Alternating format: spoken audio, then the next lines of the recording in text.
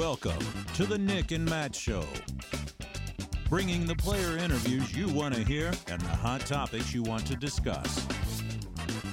Recording live in studio, here's Nick and Matt. Oh, go ahead and put 2 up there. There we go. I don't know. There we go. Things changed up for us. We're constantly growing and changing in the Nick and Matt Show. Mm-hmm. Nick, you're in an Airbnb. You played at the Open at Tallahassee. Are you relaxing? Is that what's going on? Well, so I just got into Georgia. I actually got in last night, but I stayed at a hotel. And then today I went out to WR Jackson, played 2 rounds, and now I'm just at the Airbnb for the rest of the night hanging out. Okay. Grade yourself on the Open at Tallahassee. What's your grade? Like A, B, C, D, E, F, G? C minus. C minus? Yeah. Okay. No, I did not play great. My backhand felt atrocious, and so off the tee it was not pretty.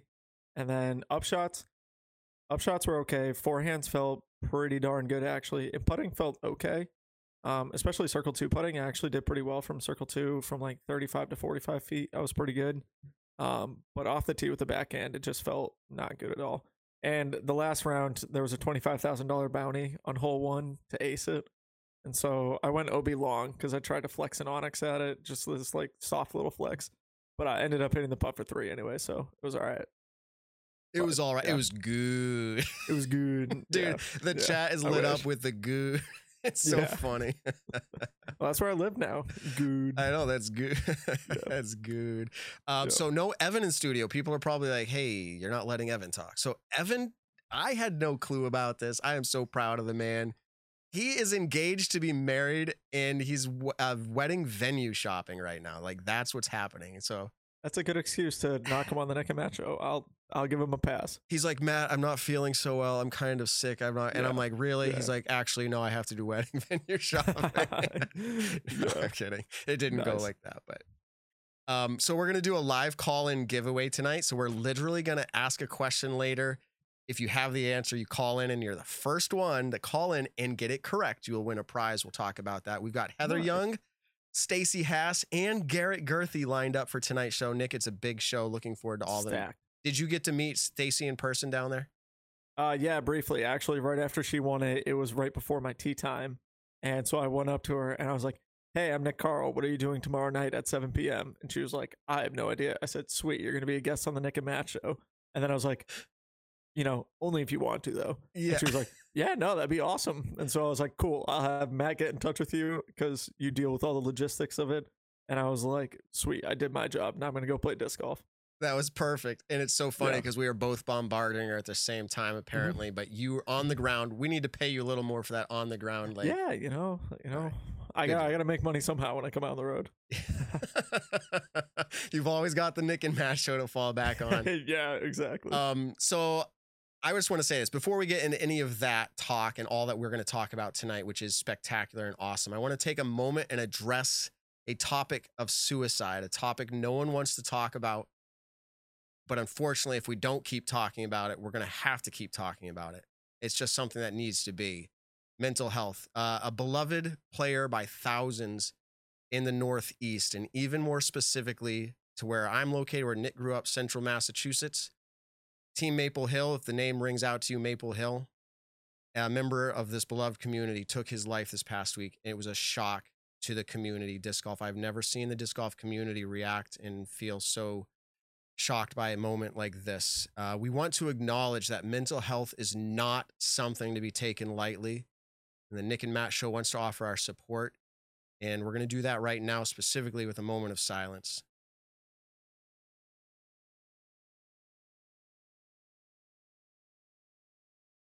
And I will say, mental health is hard for people to talk about, specifically if you're the one struggling.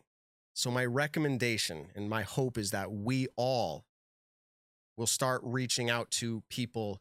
As Nick says, tell someone you love them. That is proactive. That is proactive. That's saying, I like you, I care about you, I love you. And that's whether or not you think they have an issue. And I'll tell you what, Nick, I made it to an event this weekend, Team Challenge Finals, and the amount of love that was flowing from everybody was just special because people were proactively saying, I like you. I want you here. So, Nick, any thoughts on that? Yeah, I mean, it came to me as a huge shock. I was talking with a buddy the day after everything had happened, and then I saw the Facebook post. He had sent it to me, and I was just kind of blown away by it. Abel had a very infectious personality, infectious smile. You've probably seen him on, Simon's vlog when I think the putting video one that he did came out. You've definitely seen him in pictures at Maple Hill. He's, part of the 8 Holes crew. He was just an incredible, incredible kid to be around, and great disc golfer as well. And so the news of it, hit heavy in my own heart, because it's someone, you grow up playing with. I wasn't super, super close with him, but it's someone who was a part of my community for so long until I moved away from him. So my heart goes out to, his family, his close friends, everyone that knew him. And like I said, at the end of every show, I tell you guys to tell someone you love them. And it's not, I say it in a happy way, but it's something where, let someone know you're there for them. I think that's the biggest thing. As a guy, I know it's really, really hard to talk about mental anxiety, mental stress and all that. We feel like we should be tough and toughening it out, but I've struggled in my life, my own personal ways in 2016, 2017. I had those kind of thoughts running through my head when I had my own trauma, and it's not easy to deal with. And please reach out to someone. Matt and I, Ben, Evan, we would rather read your message sent to us than read your obituary. So please reach out whenever you need help. We'll definitely communicate that we care, but in the reality of things, Nick and I are not the professionals that are going to help you the best, but we will offer our care, and we'll recommend you to seek that help, maybe in other places as well. I will just say, Abel Virgil is just a great person. A shock. He was a great person to my son as well, impact there. So we want to give our condolences there, as well as offer our support to those in need. All right, Nick, it's kind of hard to move from something like that, but let's do it. We're going to the Open at Tallahassee, the event you just competed in. Yep. You graded yourself. Ooh, turn on that light? You graded yourself with a C-. Yeah. But there are others who performed A+. Shout out to Albert Tam. Well, we can't hear Hannah, but Hannah's face just popped. They can't hear you. We'll hear. Say hi really quick. Hello, everyone. Oh, there's the voice of That was Hannah. Hannah, get in the chat. Hold it down. I was trying to get Harrison to come up and sit on the bed for a second, or the couch, but he wouldn't do it. Okay. So I graded myself on a C-, but the real Albert takeaway Tam. of it all was Albert Tam, Bazooka. Funny enough, I actually played a practice round with him the day before the event started, and that dude can rip a disc. He throws it a mile.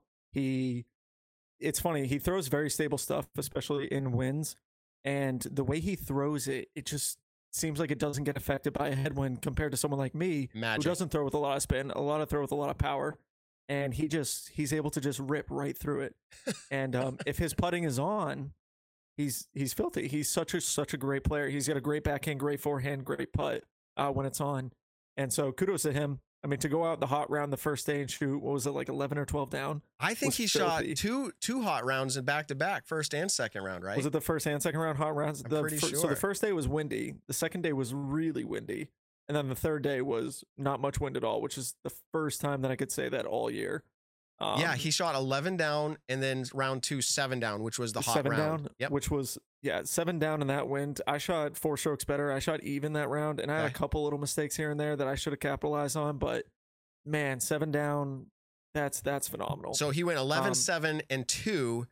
And Matty O made a big push in the final round to go 10 down and to get within 2 strokes of Albert, but not enough because Albert had put down such a good finish. Congratulations. I mean, to him specifically, but he must have felt some sense of like what Simon used to do and usually probably still does. Like, hey, I'm representing Europe, like for all of the Europeans, like here I am. And I think that mattered to him. Alex Russell taking 3rd, sitting 3 back from the lead. Good job for Alex. He's a great player, but you don't see him much. Yeah. And then that was a fun course too. I'll tell you that. That was a fun course. Okay. Wow. Good to hear. Very enjoyable. Good to hear. I love fun courses. Gannon Burr, the one we raved about at the beginning of the year, slowly, but honestly, it's an interesting topic. If you're top 20, again, I'll say this at like almost any event. I don't know if I'd go as far as Silver Series, but almost any event. If you're in the top 20 now, I'm just like, we need to start recognizing, because when you watch the Masters and PGA now, like they're like so happy if someone wins twice in a year. They're like, it's amazing. I mean, making the cut in golf is an accomplishment in and of itself, Yeah. especially at the big events. Like Tiger Woods making the cut at the Masters was huge, and he's getting still a pretty hefty payday. People who, we don't do a cut, but people making cash right now at any event where there are great players in the world at that event. Matty O is a top 10 player in the world currently, I think, on every single ranking system. So you still have great players, and any one of those players can pop off. Kind of like the players in the top 10, any one of them could go off and win a Silver Series event.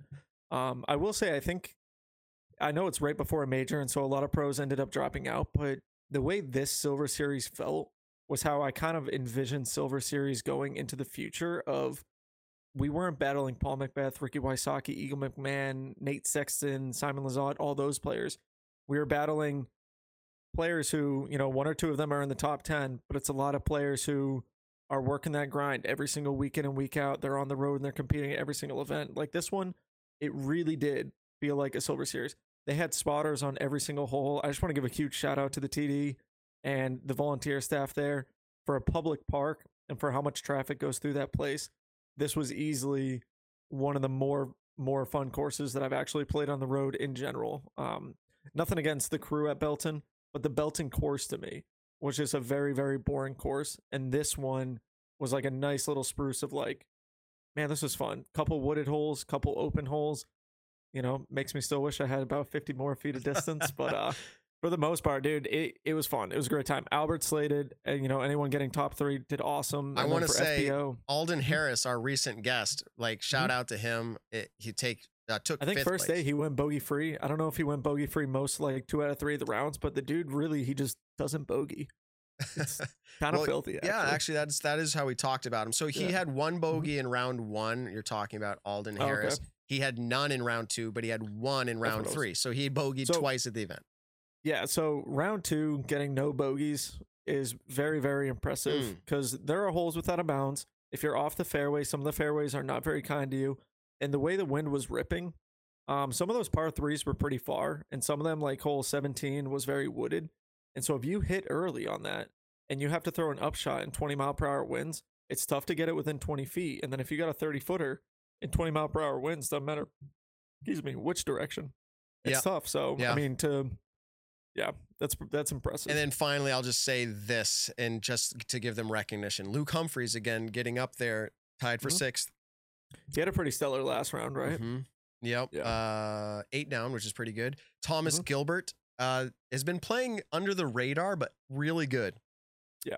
All this year, really under the radar, but pretty good. And then he's playing smooth. Yeah. Emerson Keith and Casey White. That's where I'll cut it off. Actually, I lie. Shout out to our guest tonight who will be on, Garrett Gurthie, actually shooting the hot final round. Garrett Gurthie 11 down, so tying what insane. Albert did in round 1. So good job to them. That's pretty excellent. But we would be remiss not to talk about FPO because our guest that's coming on here in about 5 minutes, STACIE Hass, taking down her first. I'll let her answer, but her first big win, like at least disc golf pro tour win, at least. Yeah. But she's been in the world of disc golf for a little bit, not too long, but competing at like junior world championships, has some world records kind of thing.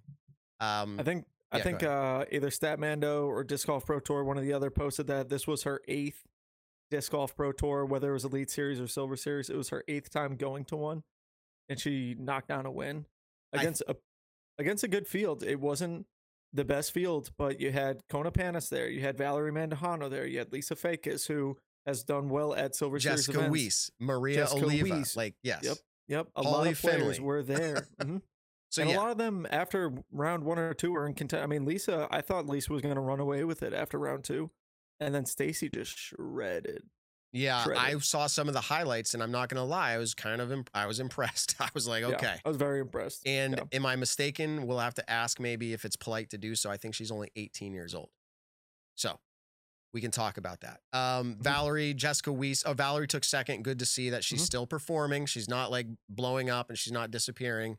Jessica Weiss. Dude, she's in the top 5 at like every single event. I think Dynamic posted saying that since she made the switch to Dynamic, she hasn't gotten out of the top 5 at any event she's played so far. And I think that actually kind of goes even before she switched to Dynamic, but that's filthy in and of itself. That's awesome.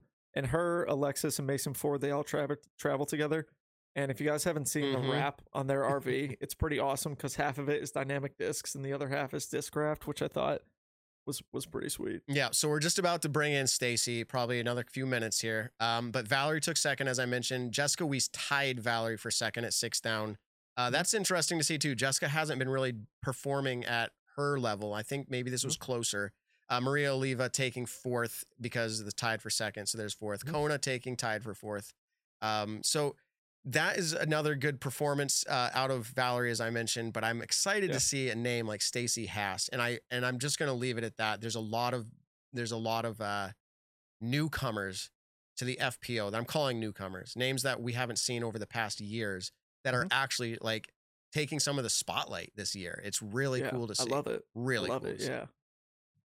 All right, so let's do this. I want to talk about a product that I am absolutely loving. It is called DG Max Wax, and you're hearing the packaging. I love this little stamp actual packaging, and it comes in like, I'll hold up this other thing. I'm talking about the packaging. This product, DG Max Wax, it gets shipped. It smells wonderful. It is a PDGA legal mini that you can use, and it offers grip enhancement. DG Max Wax gives you a grip so consistent that once you try it, you won't want to play without it. And that's pretty true. I actually let some of my friends try it this week. I said, hey, I got that product. You want to try it? They did, and they said, where can I buy this? Immediately. So if you haven't yet, go check it out. It effectively eliminates grip variables from different plastics. So meaning if you feel like, oh, I like this grip or that grip better, use this product. I've experienced it. It works on every plastic, and it kind of creates a consistency that you don't have across plastics. So that's wonderful. And as we always talk about, I handed this mini over to my friend this week, and I said, smell that. He smelled it. And he said, oh, that smells good. So if you don't believe us, go figure it out. Citradelic. It's a blend of pure essential oils designed to elevate your mood and keep you calm. Focused on the course, Nick and Matt show. If you use the code Nick and Matt over at DG Max Wax, you'll get 10% off your order. Nick, tell me what you like, what you love about DG Max Wax. Biggest thing I love about it is that it doesn't stick too much to where I feel awkward putting. I definitely still have the confidence that my putter is not going to stick to my hand. And then also, I'm going to be using it all week, and I'm actually really excited about it this week down in Georgia because we're supposed to have some great weather, maybe a little humidity mixed in, and so I'm really, really curious to see how it's going to work this week. But I'm super excited. Definitely feel that little extra grip, that little extra spin, working on a little bit more distance in my game, and so I think it's going to be awesome for this week down in Georgia. And they named the smaller product that you can also pick up. Same product, just in a different packaging. It's called the Snap Stick. I love that name, Snap Stick. Play on chapstick, but it helps you with the snap, the spin rotation. What an awesome product. Again, you can support your local retailers as well. They probably have it in stock. If they don't, ask for it. If they do, buy it. Also go on and review this online. It really helps support us, help support them. It's a product Nick and I believe in. We wouldn't tell you about it if we didn't like it. So that's where we're at with that. What I would like to do at this time is go ahead and introduce to the show for the first time ever, the winner of the Open at Tallahassee, STACIE Hass. So welcome to the show, Stacie. How are you doing? I'm great. How are you? Good. Very We're good. really excited to have you on the show, and congratulations on your win. And I just want to say it's not that big of an accomplishment, but you earned 20 times more cash than I have in my 15-year career to date. So congratulations on that. Thank you so much. Thank you. So I asked earlier, I said, how do you pronounce your name? Because I heard in the production, I don't know if you noticed that in the production, they referred to you as Haas. And then the tournament director, the person congratulating you with the trophy said Hass. And so Hass is correct, isn't it? Yeah, it's Hass. Okay, awesome. So with that being said, the Open at Tallahassee, how ironic is that? Your name is in the name of the event. I think that's awesome. I actually didn't notice that until today, so that was pretty cool. seeing Yeah, I that. actually never noticed that until Matt literally just said Yeah. that. I'm like, oh, wow, that's actually... Right. How did you think of that, Matt?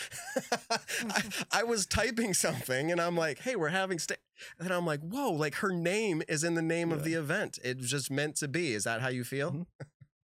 I guess so, yeah. There you Okay. go. Tell us what the road was like to get to this point, and we'll call it your career.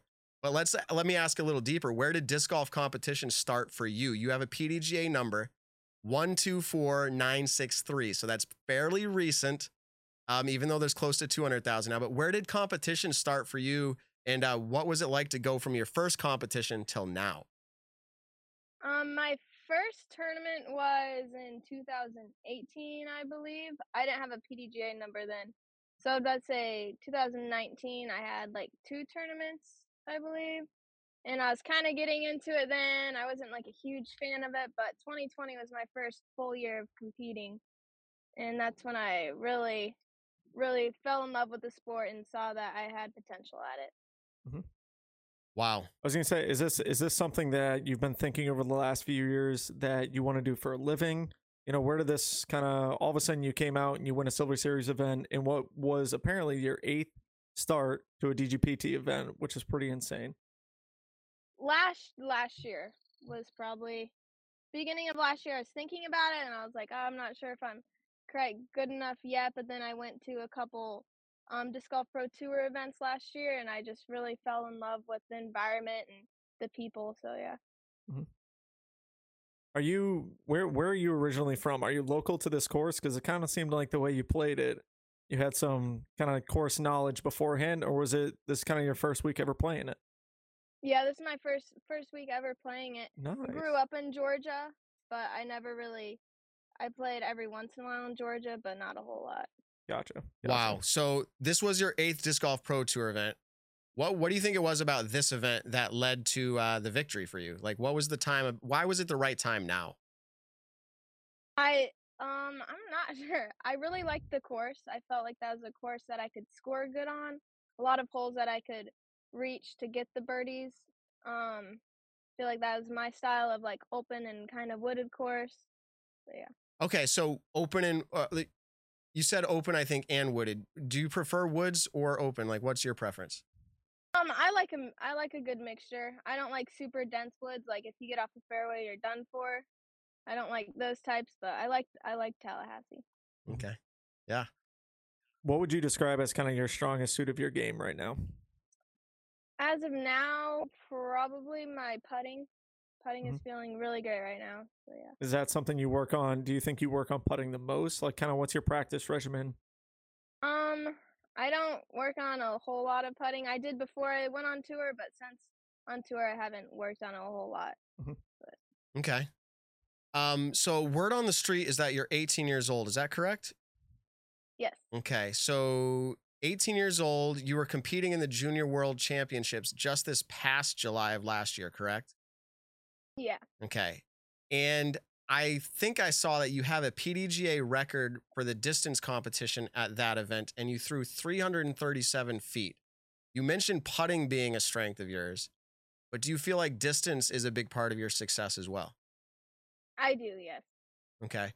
And have you thrown further than 337 feet, or do you feel like that was your furthest? No, that was I wasn't super proud of that, but I've reached 400 a couple times.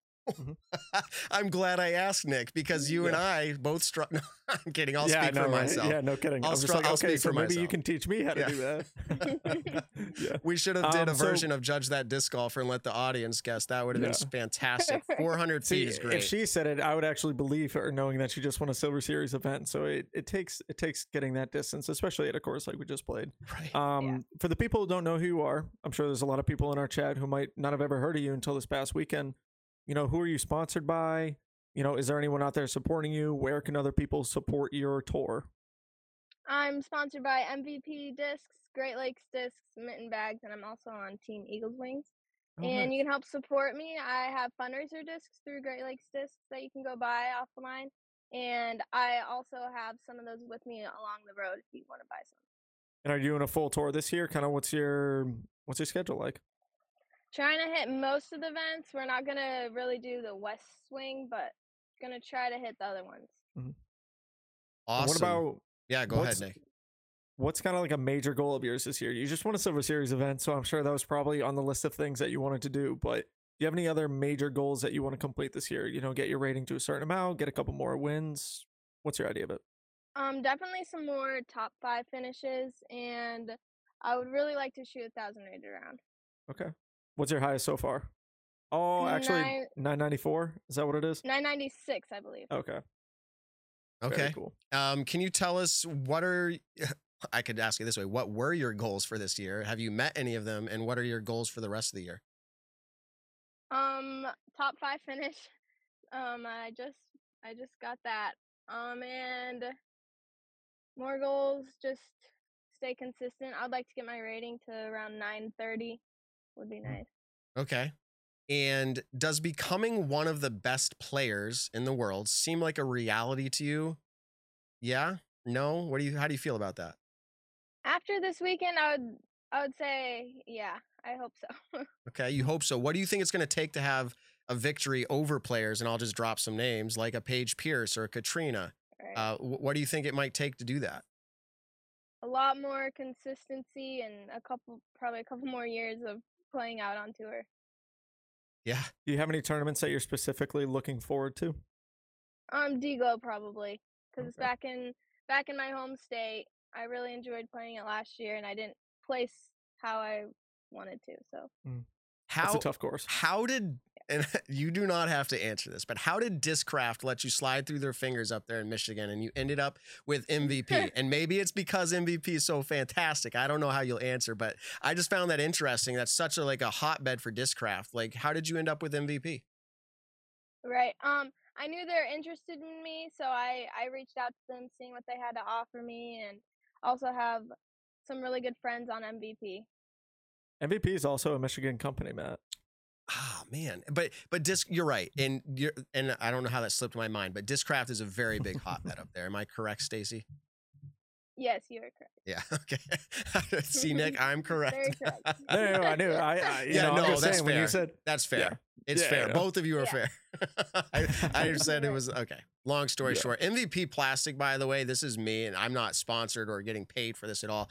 I honestly think, besides even the feel of it, which I've never really thrown an MVP disc, it, in my opinion, has to be some of the best looking plastic, at least to me. Like, it's beautiful. The overmold stuff, I love the framing of a disc, the bright colors. It's just a wonderful plastic. What's one of your favorite discs that you throw MVP, or maybe give us your lineup that are like your go-tos for MVP? My go-tos, I putt with Adams right now. I'm really liking those.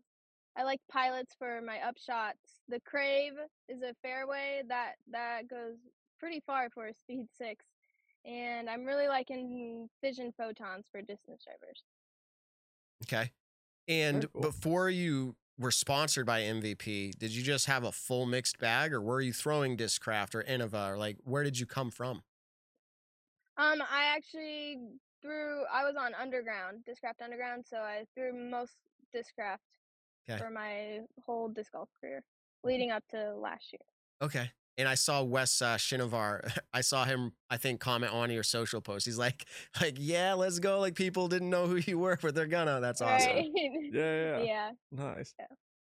Speaking of which, how has the reaction been from, I'll say, fans? Did you have a fandom before this, and now are you receiving loads of messages, or like, how is that working for you?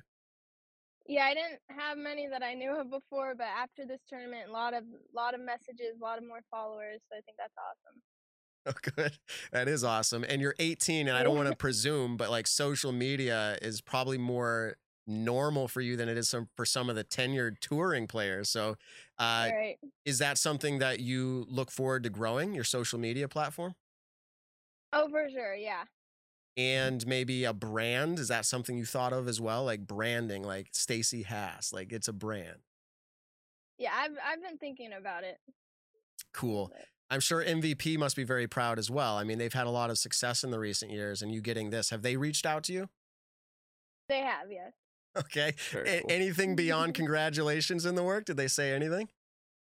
In the future, maybe some more, but Okay. Nice. Cool. And what's kind of your, how are you getting around? Are you driving with a group of friends, getting from event to event? I know you're at a campground currently right now. Are you flying to events? How are you managing the 2022 tour? right now I'm touring with my brother, DW Hass. DW. Okay. Yep, DW. I'm not sure I'm familiar with him. Is he touring at all? Is he playing and competing as well, or just like chauffeuring you around? Yeah, he's competing in the events that he can get into. Okay. Do you beat It's tough him on the nowadays. regular, or does he beat you? He beats me. I've beat him a couple times. Nice. But not very often. So it's good practice for you then, right? To go play with him. Yeah, Okay. for sure. Dude. Now I'm assuming you're in Georgia right now, so you're playing the Champions Cup. Have you ever been here before to this course? Are you excited to play this event? What do you think about it? I've never been to this course yet. I've heard a lot of good things about it, and I'm really looking forward to it. It's awesome. I'm just gonna say that right now. It's easily my top 2 favorite courses. Awesome. I'm trying to think. We always do all these interviews, and I've known everybody, and we've had them on multiple times, many times. But you're brand new, I feel like, to the scene in general. You have a big win. You come on. We're like, we want to know everything. So we've asked a lot of disc golf questions. I am going to see if the chat has anything specifically that they would like to ask you, and we can pass that along. Sometimes we open up the phone lines, but we're not going to do that right now. Okay. So let me ask, what do you like to do besides disc golf? So before disc golf was a thing, like how young were you when you found disc golf? It was probably introduced to me in 2015 by my family, but I didn't like it at first. I didn't really ever play it. Wow. I just went along because I didn't want to be left home alone. So is that like, is my math correct? 7 years ago, were you about 11, you feel like, when you were introduced? Somewhere in that range? Probably, yeah. So Yeah. I Right. hate to say it this way, because I'm sure you can have a lot of hobbies by 11, but what were some things that you like to do, or you still like to do, that don't involve disc golf? I enjoy really any sports. I grew up playing sports. I like competing. What all sports, or is there a specific one besides? Yeah, I played a lot of basketball. I liked basketball a lot. Played some soccer, tennis. Okay. Any musical soccer, instruments, tennis. anything like that? What was that? Any musical instruments, anything I like play that? I play the guitar and kind of play the piano. Nice. Very cool. Matt's a guitar player. I'm a piano player. And so kind of, Okay, nice. yeah, we're huge music people, and we just disc golf for fun at this point. But, You're cracking me. Yeah. No, that's awesome. Definitely having hobbies outside of disc golf makes playing and competing and working disc golf kind of that much more enjoyable. It gives you something to do outside of, the daily grind of it. Yeah. Is there anything else? I mean, so you're traveling with your brother right now. I'm sure you're meeting up with friends at different events. Is there something that you guys all like to do together? Go out, you go to Top Golf or anything like that? I've wanted to go to Top Golf. I've been trying Top to talk Golf's a them into blast. going with me, but we like to play spike ball. Play a lot of spike ball and just go around and see the pretty sights around us. Nice. So there's a few questions that have come in. One is, how do you set your expectations after a win like this? Like, I believe that you rightfully should be celebrating, soaking it in. This is a moment for you. But how do you take that and say, or what do you say to yourself going into the next event? Like, how are your expectations set up for the next event? I'm just gonna try to play consistent like I played last weekend. Try to keep my expectations not super high so I don't disappoint myself, and just try to stay mentally strong. Yeah, I mean, you've tasted this victory now. No matter what happens, you know it's in you. So that's got to be fantastic motivation and confidence. The other question that came in, and this came in from a fan of the show, Backstage Organics, and they love talking about health and eating healthy foods. They asked if eating healthy is something that's important to you. Now, everybody's definition of healthy is different. Like, mine's different than everybody is. But like, how are you treating yourself when it comes to athleticism and your diet, I guess? Is that something that you've thought about, or how are you working towards that? At the moment, I'm not doing super good with that. It's kind of hard on the road, moving around every week, but I'm working on it. Yeah, well, there's no judgment here. I traveled for a long time, and you're speaking to someone who knows how absolutely hard it is to drive and eat healthy. It's super hard. Backstage Organics, though, I bet you if you hit up Backstage, and I'm not facilitating this as I have no conversation here, but I'm sure they'd love to talk. They're supporting a lot of players on tour. Another question that came in is, have you ever played up in New England? Have you ever made it up to the New England corner of the country? Not yet. Okay. Not yet. Not yet. So if you do make it up here, you've heard of the Green Mountain Championships. You've heard of Maple Hill. Are you excited for those courses if you make the playoffs? I'm very excited for those. Do you believe you're going to make the Never been out playoffs? in that direction. I hope so. Okay, good. Yeah, for We'll sure. see. All right, Nick, do you have anything else? No, I think I'm Okay. good on my side. She answered, I feel it's like 100 questions. I feel like we were just rapid fire. Like, what's your favorite color? What's your favorite thing to do? Right. No, So, we did not ask favorite color. How about that, yeah. Stacy? We'll ask that one before we let you go. Blue. Okay, blue. That's the hardest Nice. one we gave her of the Yeah. night. We did the background know. tonight of my set blue just for you. We knew that. I'm kidding. Thank you. No, is there anything that we missed that you feel like would be relevant, or you want to shout out, or just say, hey, this would be helpful in supporting me, or anything else along those lines? Or did we cover everything? I think you covered everything. Okay. Awesome. We totally appreciated this. I'm so glad Nick was able to say hi after you got your win, and I reached out. That was exciting. I literally walked up to her, and it was 100% rude, but I was like, hey, congrats, but you want to be on the show tomorrow? By the way, I'm Nick Carl. And Right. but she was with Silas Scholl. She was with a couple people that I knew, so it wasn't like super awkward. I didn't just like, grab her by the shoulder and be like, hey, you're coming on our show tomorrow. So Right. but no, right away she was like, yeah. And I was like, oh God, that was easy. Matt always talks to me about how it's so hard getting guests, and no, I'm just kidding. If we could be on the ground at every event, it wouldn't be so hard. It's like getting people to respond sometimes with the thousands of messages they get after a win can be tough. Yeah. So usually, Yeah. and this is why I mentioned it to you, Stacy, when you become super famous, popular, which you're on your way, and I send you a message in Facebook Messenger, you're not going to see it. So we'll have to get your phone number. Right. We'll have to get your phone number in a few years. Okay. All right, Stacy. Sounds- Hey, it was great having you on. Again, we'll do it some other time, and I look forward to meeting you in person when you do make the playoffs. We'll be up here, and we'll get to see you All in right. person. So we appreciate it. Thanks for coming on the show. Thanks so much for having me. All right, Thank Stacy. you. Have a good evening. Have a good one. All right, everybody. STACIE HASS. What a fantastic personality, and only 18 years old. And Nick, Yeah. Rapid fire questions. We're bringing them. Well, yeah, throwing up her There we name go. before we go. Yeah. No, rapid fire question. I mean, like you said, she's a new person. She's a young person out on the road. I'm sure she's done interviews before, but I think we kind of thought we were pretty easygoing with it. And, it's fun to hear players who, we had Alden Harris on a week ago, and he gave us the insight of someone who's been out on the road for a couple years now. He lives that van life. He's going from campground to campground pretty much, and he kind of gives you that idea of it. We've had Paul Macbeth and Ricky Wysocki on who, they're at Airbnbs, they're at hotels, they're at RVs, they got the van life and they've been doing it for, 10 plus years now. So it is really cool to see someone who has just really gotten her name out on the Pro Tour. She takes down a Silver Series event in very honorable fashion and is kind of giving us an idea of, not doing the West Coast this year because the West Coast is expensive. It's tough to get out there. Even if you're top 10 in FPO, like almost going out to the West Coast isn't even worth it right now. It's insane how expensive things are. And so for her she'll probably play some local events, maybe get a couple wins under the belt until D-Glow, Ledgestone, Idawilds, Des Moines, those competitions come up. So I think she's playing it right. Yeah, and I mean this in absolutely no negative way, but just an observation. The way she answered her questions, very sweet, very awesome, but reminds me so much.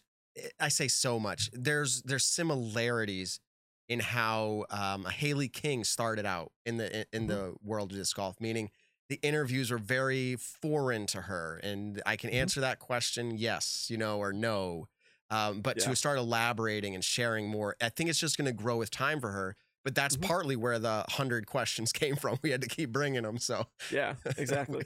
If you get hit with like oh yeah, it's like, oh crap, how do I follow that up with not being able to answer? Oh yeah, we loved it. And we loved it, Stacy. We really did. It was a privilege awesome. and a pleasure. If you're still watching, but So, all right, let's do this. There's another thing I need to talk about. This last weekend, Nick, our team made it up to Team Challenge Finals, A-Pool Team Challenge Finals, and I know you've done that in the past. We got knocked out in the first round. Who did you guys play? You played Crane, right? We played Crane, yes. Yeah, Crane's good. Crane's real good. Yes, they are, and I give them the win. But man, you guys 50, mopped 50. them in dubs though. Yeah, you guys played great in dubs. It was singles. And I don't mean to belabor this point because it's over and it's done, but we're disc golfers. So let me talk about the cut through that happened. I was playing Pete. I was playing Pete. Much love, Pete. You're an amazing guy. Sharon or Flurry? Sharon. Oh, and okay. He and I were competing. He didn't have a lead. I had a lead on him or tied for 14 holes. That it was awesome. Get to this one hole. I hit like a 25, 30-foot putt. The basket was kind of leaning, a pure cut through. I mean, like the worst. He's like, dude, that is a black eye on our sport, you know, like the whole thing. And from that point on, I couldn't get that stroke back and then just kept it. It ended up going like 2 or 3 and 1 or whatever. And I was like so bothered, but whatever. It happens. But my point is I played a lot of disc golf this weekend. We have a product here. Ben, if you don't mind pulling up the awesome little lower third there for our viewers. It's called Hempfield Botanicals, and it comes in, I get it to focus here, comes in a little container, and this is the salve container. Now, the salve container. That's the good stuff. That's the good stuff, Nick says. I love it. It's true. This is, this specifically is for targeting higher concentration of CBD used to target more specific areas of more intense pain. So if you have intense pain in any area of your body after disc golf, play that. Helps you recover. This other product that I'm looking at is Muscle Recovery. This is for your general aches and pains, and it comes in a little pump container. I'll do it live on camera. Let's watch. Let's see. Let me see if I can get a really good focus. Come on. Yeah, there we go. Oh, yeah. Oh, there we go. Comes out a nice little dollop like that. And actually, I need this on the other hand to put it on my wrist that I feel like has inflammation in it. And you do this regularly. It's for the general aches and pains and soreness.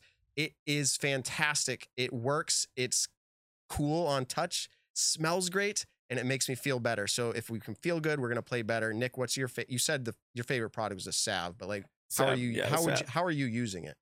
Well, I'll tell you this year I've been doing an insane amount of driving for disc golf, and I'm going to be putting probably over 30,000 miles on my car or whoever's car that I'm driving. And one of the biggest things that happens when I drive is my kneecaps get very, very sore, but my back feels awful by the end of like a 6 to 8 to 10 to Texas. It was 20-hour drive.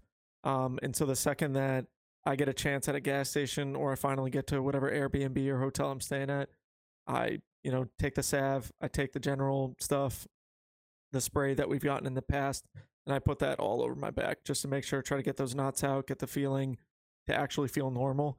And then it starts to feel nice. I can lay down without any pain in my lower back, which has been incredible, which has been something that has been an issue over the last year. It's already feeling better on my wrist. It's really awesome. I love using it. And the smell right now, I'm like, wow, it smells like minty fresh. They give us a lot of good smelling products. They do. People realize that you need to do that. So hempfieldbotanicals.com, 20% off your order. That's significant. Like that's like saving you a disc or two every purchase you would do it. Yeah.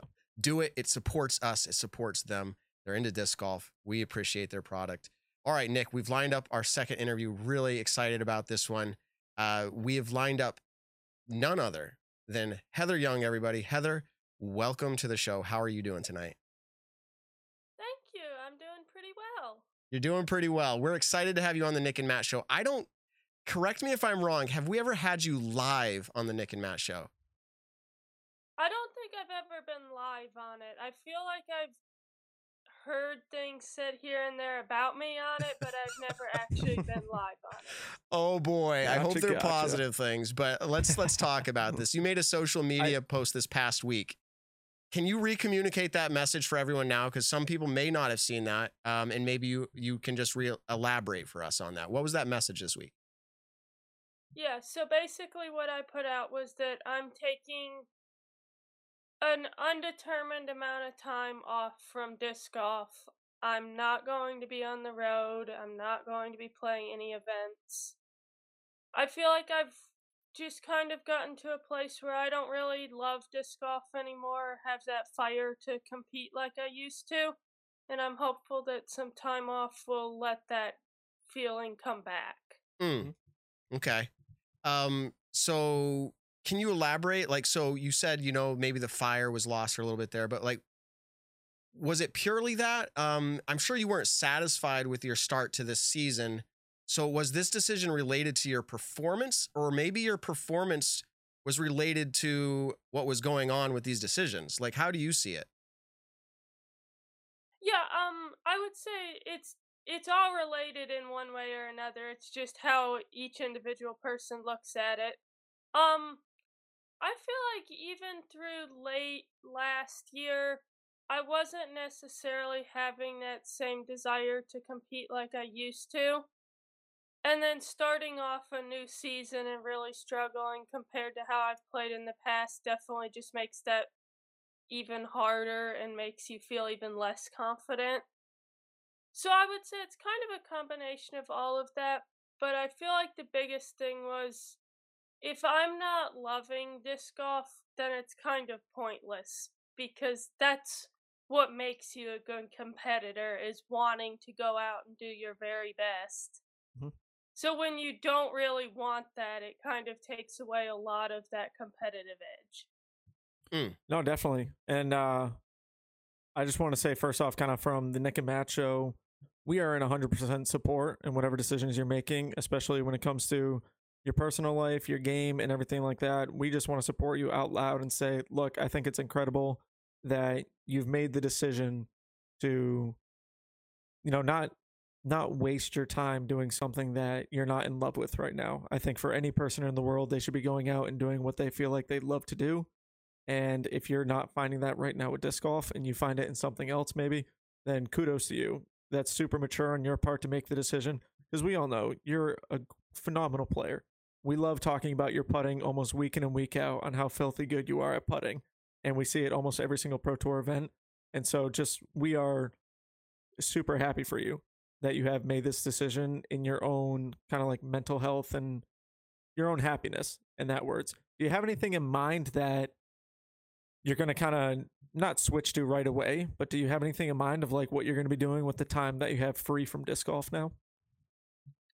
Yeah, I'm honestly kind of feeling like the biggest thing that I want to do while I take time off is sort of live more quote normal life, like working a normal job, like a lot of the things that you don't do when you play disc golf.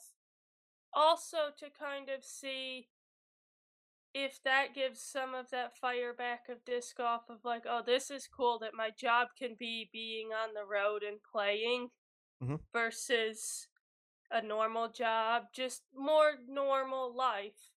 But yeah, I kind of have two different things that I'm planning to be doing. My older sister just bought a house that she's working on to flip, so I'm probably going to be helping her a lot with that, working with her on that. I always enjoy doing that kind of thing, so that's a good chance for me to get to do something with my siblings again while I'm home. Definitely. And then I also may end up working at some point. That's a little bit harder just because, like, if I do go back to disc golf, it may only be a couple months, but I do intend to do that some too. Good for you. Okay. You're saying you do intend to play some disc golf. Is that what you said? Or no? Did I miss that? No, I'm intending to work in some way for some, like, at least for a while, I'm not touching a disc right now. Like, I feel like I'm not going to really miss disc golf if I keep playing some and doing this. Mm-hmm. Like, I don't want to touch a disc. I want to really see if I can get that want for the game back.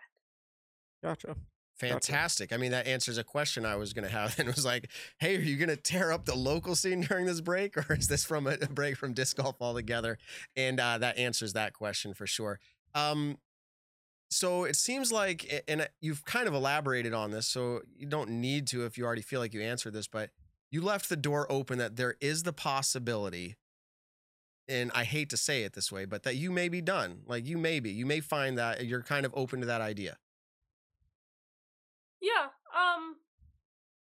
I feel like there's a side of me that really hates admitting that that is a possibility, but I think it is. I personally believe that if my heart's not 100% on wanting to play and compete, that it probably really doesn't make sense for me. because a lot of the things with tour life that are hard or can be frustrating, you don't care when that's what you want. But then they become a lot more annoying and more of a hassle when you're not even sure if that's what you want. So I feel like it is possible that I could end up stop playing, but I also am trying to have an open mind of all the options and what really is the best and what makes the most sense. Mm. Since coming to this decision and being public about this decision, do you feel like you found a little bit more happiness in your personal life and kind of have felt the, I'm trying to think, the positivity from making this decision? Do you feel like you're so far happy with it? I'm definitely happy with the decision I made to take some time off, because I feel like through the whole start of the season, I was just kind of stressed out about. I've had the question for quite a while of if I think keep playing is the answer, if I should do something else. And then when I started the season struggling, that just made it even worse. Mhm. So I feel like publicly announcing that I'm taking time off has really helped me. I'm at peace with that decision. Like, it's letting me have a clear mind to look at all the options and not always be wondering, oh, I wonder what other people are thinking. I wonder this. Like, everybody knows what's happening. Mhm. Do you feel like you've received the amount of support that you thought you would? Like, so the post that you made, I've seen hundreds of comments that I felt like were nothing but love to you. They hate to see you go, but they're super happy that you're making this decision for yourself. Do you feel like you were gonna receive that kind of happy support, or did you feel like there was going to be any negative, thoughts behind it? I've actually been really surprised how positive all of the comments have been. I felt like I personally felt like there wasn't necessarily going to be that much negativity, but I just didn't know that anybody was really going to say anything or care. Mhm. So that certainly was a good feeling to see so many comments and get so many messages and texts from people saying we do care what happens and we Mhm. are hoping for the best for you. Definitely. Wow. I will say in my situation as a talk show host, it was a unique situation to tread lightly on wanting to offer support in the message that we reached out with, but also a platform if you wanted to, here to share your voice with everybody in a different way than just social platform. And I hope you saw it that way, and I think you did. You reached back and said that sounds great, but it was unique because I wanted to be like, we want to know, but like we also want to respect you. Like we appreciate what you've done, So I hope Mhm. that's how it came across to you. That's definitely how it came across. I mean, you very much made it. You support my decision and you hope the best for me, and you didn't word it in a way of, oh, we want to know. It was like, if you want to share, we'll let you share on the platform that you have. I've been married for a while, so I had to learn how to talk to my wife, and say things that anyways, I'm kidding. Like we were genuinely happy. And I actually feel, I'm not going to lie, I feel a little emotional hearing how mature you're being about this, and not because of the maturity, but because the opportunity exists that we make changes in life and we move and like I've been there too. And like it probably doesn't matter to you, but I'm proud. Like I'm proud that you're in the sport of disc golf, or that you were, whatever it ends up being. And that's fantastic. And like whatever you do, it's going to be great. I can tell with your personality, you'll be just fine. And you'll look back at this and say, hey, that was a great opportunity or a great moment. And maybe you'll be taking down worlds when you feel that again. I don't know. Mhm. I will say, kind of to end it on my side of things, your commercial with Prodigy, the one where you're changing everything to purple in their system, still has to be one of my favorite commercials that has been a disc golf commercial, because it just fits your personality so well for people who do know you. So anyways, I'll always look at that commercial as long as it airs with a smile on my face. And finally, in wrap up, and I hope it doesn't come off as negative at all, but like, what was the response like, or what was the conversation like with Prodigy? If you feel like saying anything about that? Strategy and Flight Factory were both really awesome about it. Like, I was messaging both of them before I announced anything publicly, and they were both very much like, take the time you need. We want you to feel comfortable with the choices you're making, so take the time you need, and they support it. So I was really grateful for that. That is great to hear, for sure. And maybe you do or you don't know. I mean, like, if I go out and buy a Heather Young disc, is there still like compensation that will go your way? Do you know? There still is right now. Nothing's changed with that. So Okay. that was really cool on their part too, because I didn't Nice. know with that. Like, Mhm. I'm not on the road, so they're not getting as much attention. So that was cool that they're still doing that. Can I Very cool. suggest this to all of our fans and listeners who are in the hundreds? No, I'm kidding. Thousands. We regularly have, I don't know, Nick, 10,000, or depends on the guest in the show that we have, but 10,000 listeners. Can I recommend that they all go out there and just buy out every possible Heather Young disc? Just make it happen. Show her the support that way. That'd be really fantastic. Or we could stretch it out. So there's always Heather Young discs out there. I don't know. You can look out however you want. But, Yeah, exactly. is there anything that we missed talking about, Heather, that you would like to wrap up with or say? Like, this is the platform I offered you. Anything, there's nothing off limits. It's your floor. I think I've pretty much said everything that I'm thinking. Like, it's honestly now kind of just trying to see what I actually feel in my heart I want to do, because I can think through it logically and make decisions, but that's not really the answer that I want. I don't want to say, "Oh, I'm done with disc golf," and then regret that a few years later. I want to do what actually is going to be the best choice. Mm-hmm. But no, other than that, I thank you so much to all the fans and all the players that reached out to me. It really was amazing how many of them were saying, "We'll do anything to help you if you need it. We're happy to talk." Like, it really helped me feel better about announcing something publicly when I got that much positive feedback. Wow. Definitely. Well, we wish nothing but the best. And I have a feeling, and there's absolutely no expectation or pressure, but I have a feeling we'll have Heather Young on again in the future some way or another. So we appreciate you coming on the show. And anytime you have anything that you want to get out into the air, and you can do it on your social platform, but you're always welcome here as well, Heather. Thank you. I appreciate it. Thank you for having me tonight. All right. Have Absolutely. a great evening, Appreciate Heather. you coming on. Yep. All right. Bye. Heather Young, everybody. What an interesting, Nick. Interesting interview like we've never done before. Asking a player about, like, is it possible you never come back and play on the tour again? Yep. And she said, yes, that is a possibility. So, like, what do you take away after hearing her kind of break down a little bit further what her social post was about? Like, is it what you thought, or is there more to it? What do you think? Yeah, no, that's about what I thought with it was if you're not happy with what you're doing in life, why are you doing it? Well, we all only get to live once. None of us are, superhuman. We're not immortal. As the world has seen, and especially for New England disc golf, we've seen that life is too precious and life is always too short.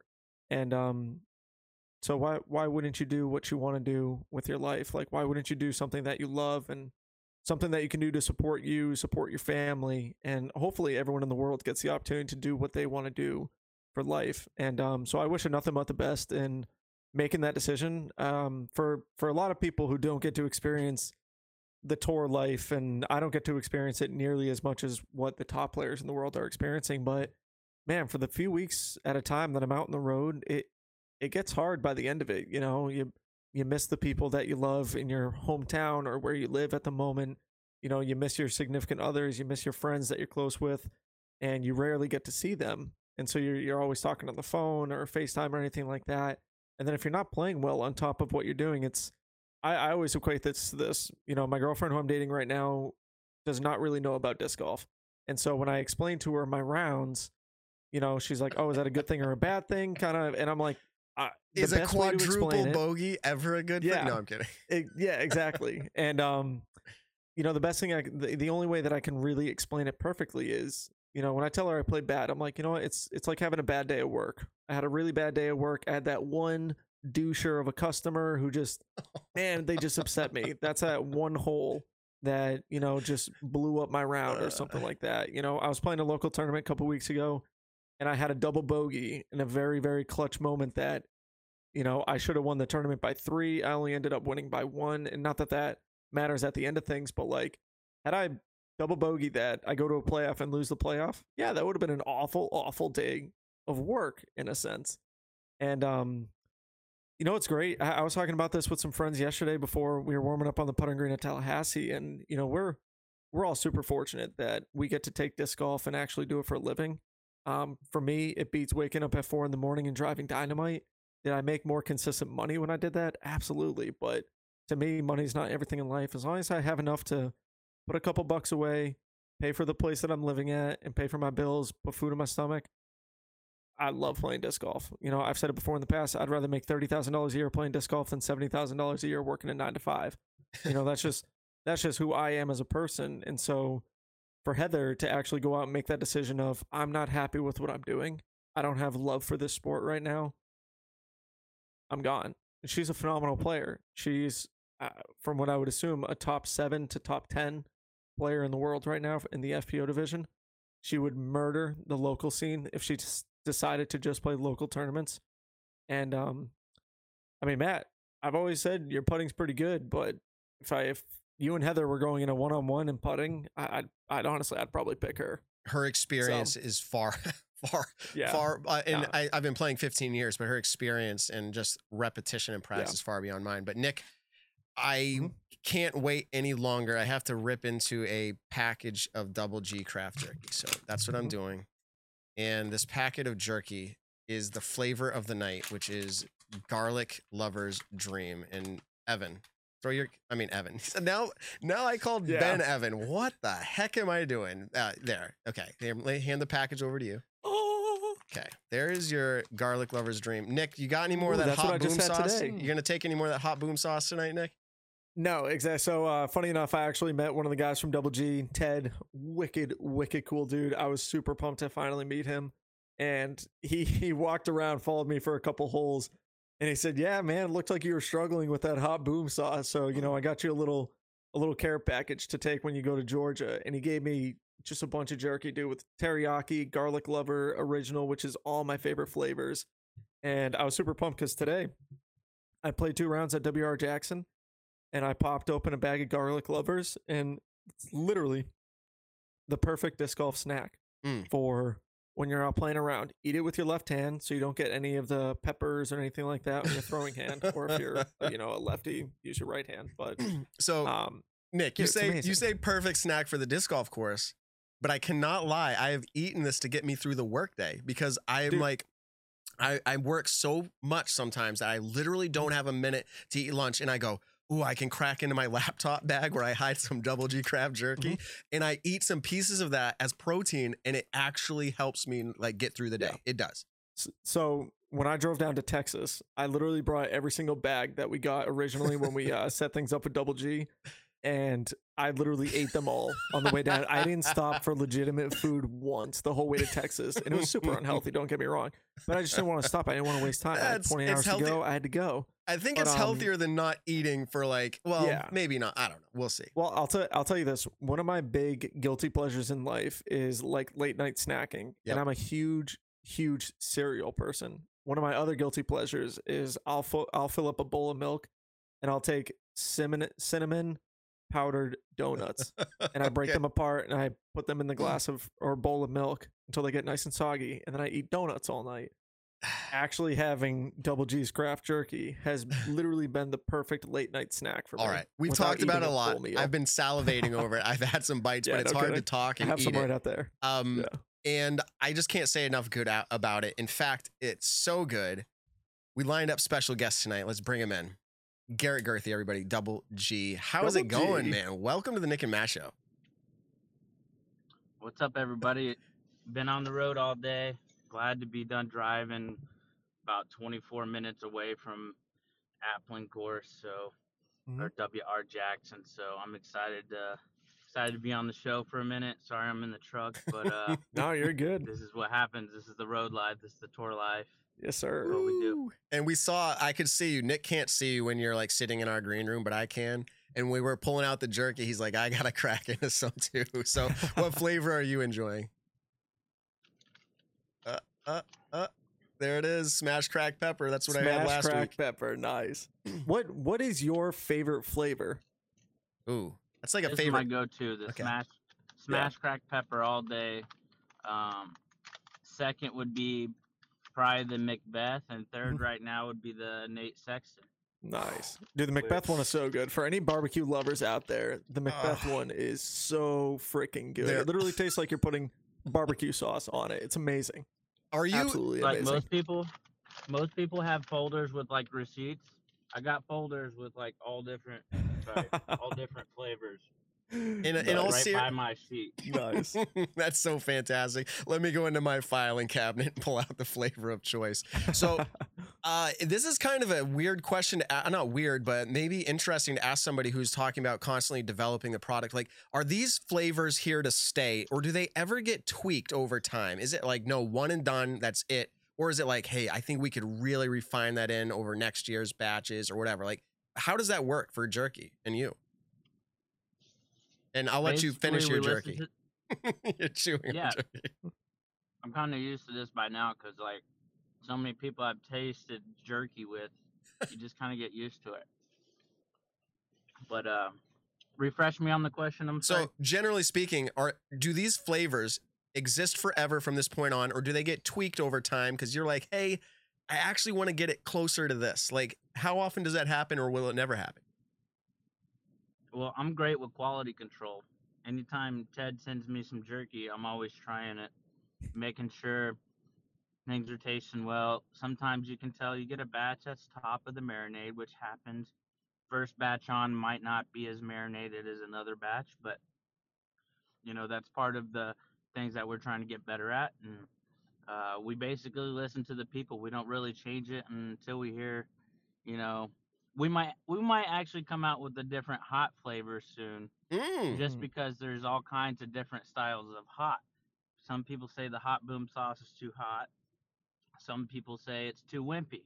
So it's like, man, maybe we need to make a little weaker form, and maybe we need to make like a stronger one. So we'll see. We're listening to the people though, and we'll see what we can come up with. Okay. So I'm going to prep the audience so they're ready for this when we open the phone lines. But we are going to do a contest giveaway, and it will go to the first person to call in with the correct answer. So when we open the phone lines, they'll see the phone number go up. We'll ask the question, and they can try to answer. Again, first to call in and answer correctly will win. I think we're going to do 3 bags of jerky. So we'll let them pick their flavors of choice. 3 bags of jerky. So sit tight, get ready with your phones. If you have to pull open a computer browser so that you can phone call in, do that. Or you got to open up your iPad so you can have your phone, do that, because they're going to call in to win this. But I didn't there's the phone number, but I didn't give the question yet. So you pull that back. Don't call down. yet. Pull that. Well, they can call, but they won't have an answer. So what? They'll just say something random. Yeah. So Garrett, you came off of hot round. In fact, the fire hot round of round 3 at the Open at Tallahassee. How good does that feel? And then what's your self-evaluation of the 2022 season so far? Okay. Well, the last round, I finally put a solid round together. I had a lot of family there to watch, and my business partners, and Eric Friedman, his woman Mallory, my friend Chuck. I had a bunch of hometown love that was there cheering me on and rooting me on. And that last round, I just felt the love around me. It was like a nice little aura going on. And Ted captured some videos of me catching some putts from 100% from circle 1. That's solid for me. And I felt good about my round. I had 1 bogey, but besides that, my golf has been a little weak, and something that I need to work on a little bit more, and trying to get those practice rounds in between traveling and trying to rest up. I'm sure Nick can tell you it's kind of hard to get that happy medium between rest and he went out and played 2 rounds today, but at some point he's not going to want to play a Mhm. round before the tournament. At some point, maybe, I don't know. But Oh no, between all definitely. the golf, I think I'm at 6 tournaments in a row, minus the food poisoning tournament at Ooh. the Open at Belton. But I think we're going all the way up to 8 tournaments in a row, week to week to week. So, it's hard to get that rest in. I've been using a freeze sleeve for my arm to give me some nice rest and relaxation to help be stronger for the next day. So my arm's been getting a little bit stronger and not so bad while out there playing. So Mm. my evaluation so far is just I could be doing better like the previous seasons. I got a lot going on, and like Nick said, you have one bad tournament, you think about family you're missing back home. You got all this stuff going on, so uh, it could be stressful, but we try to get through it just like anything, and we try to do better. And the better we do at it, maybe the better golf we play. So it was nice seeing the family. I got a little refuel from that and got to go home and visit the family. Got to meet my new nephew, Archer. Mhm. So that was exciting and gave me a little inspiration and a little motivation. So my brother Evan and Sabrina, they're doing good. They had a little bit of problems in the beginning of his life, but he's strong. He's pulled through and things are well. Nice. So That's is good it to hear. possible It's that awesome you to hear. feel like you're saying things could be better, but we're also seeing the strength of field getting so much stronger all the time. That is it possible that you're actually playing, or do you feel like you're not playing to your potential, or do you feel like you're playing well? It's just the field is that much better nowadays. Well, if ratings are super accurate, depending on how people take them, I averaged 1,026 this weekend with shooting a +1. So I don't know really how I feel about that, but I'm rated at 1,030. So being 4 points off my mark, you can kind of tell that the competition's getting a little bit stiffer. I've been hovering around that rating for a while now. So um, there is some next level golf going on right now, and I'm just happy to be a part of the change. I've been in it since I've been getting butt whoopings from Johnny McRae and Ken Mhm. Climo, and seriously, it's kind of been a blessing that I've gotten to be a part of the disc golf history to see. You know, not many people know that the champ drove me home from the 2005 World Championships, and spending time with him is not it's not many people get to do it. Mhm. So Yeah.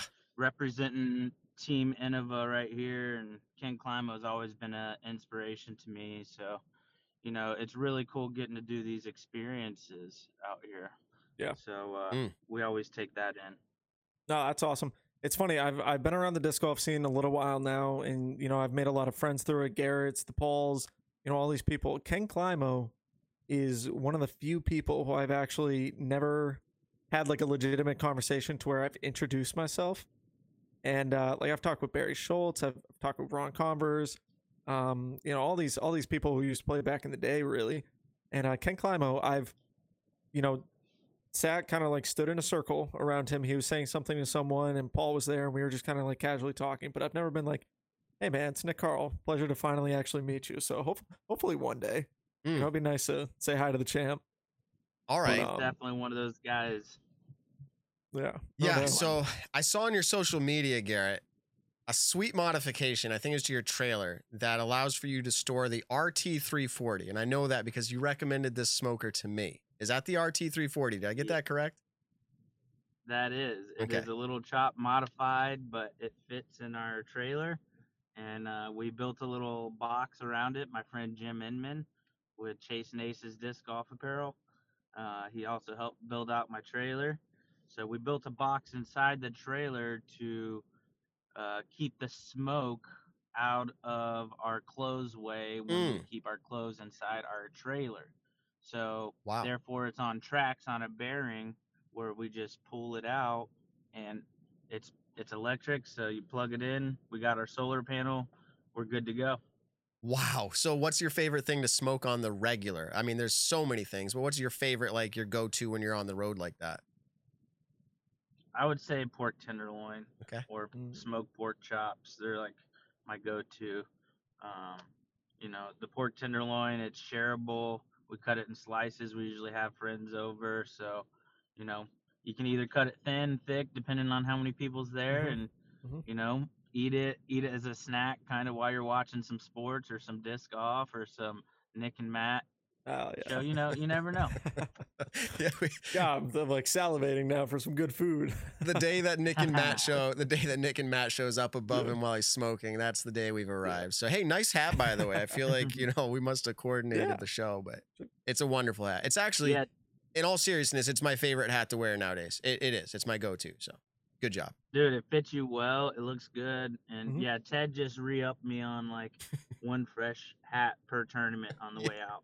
So Nice. I was gonna say I got mine in the back of the Jeep. I haven't even unpacked any myself yet, but mine's still in the back of the Jeep right now. So he hooked me up with another hat. I was super thankful for that. So you do everything. It was a nice exit from Florida. He hooked me up with jerky hats and minis and sunglasses. Oh, dude, yeah, he's the man. I was so stoked to finally meet him. He had texted me and said, "Hey, man, hopefully we get to meet." I said, "Oh yeah, absolutely." He comes up to me. He's like, "Man, you look like $1 million right now." And I was just like, "That's the nicest thing someone said to me in like so long." And dude, put a smile on my face. He was hanging around, watched a couple holes, and dude, it was awesome. Wicked cool, dude.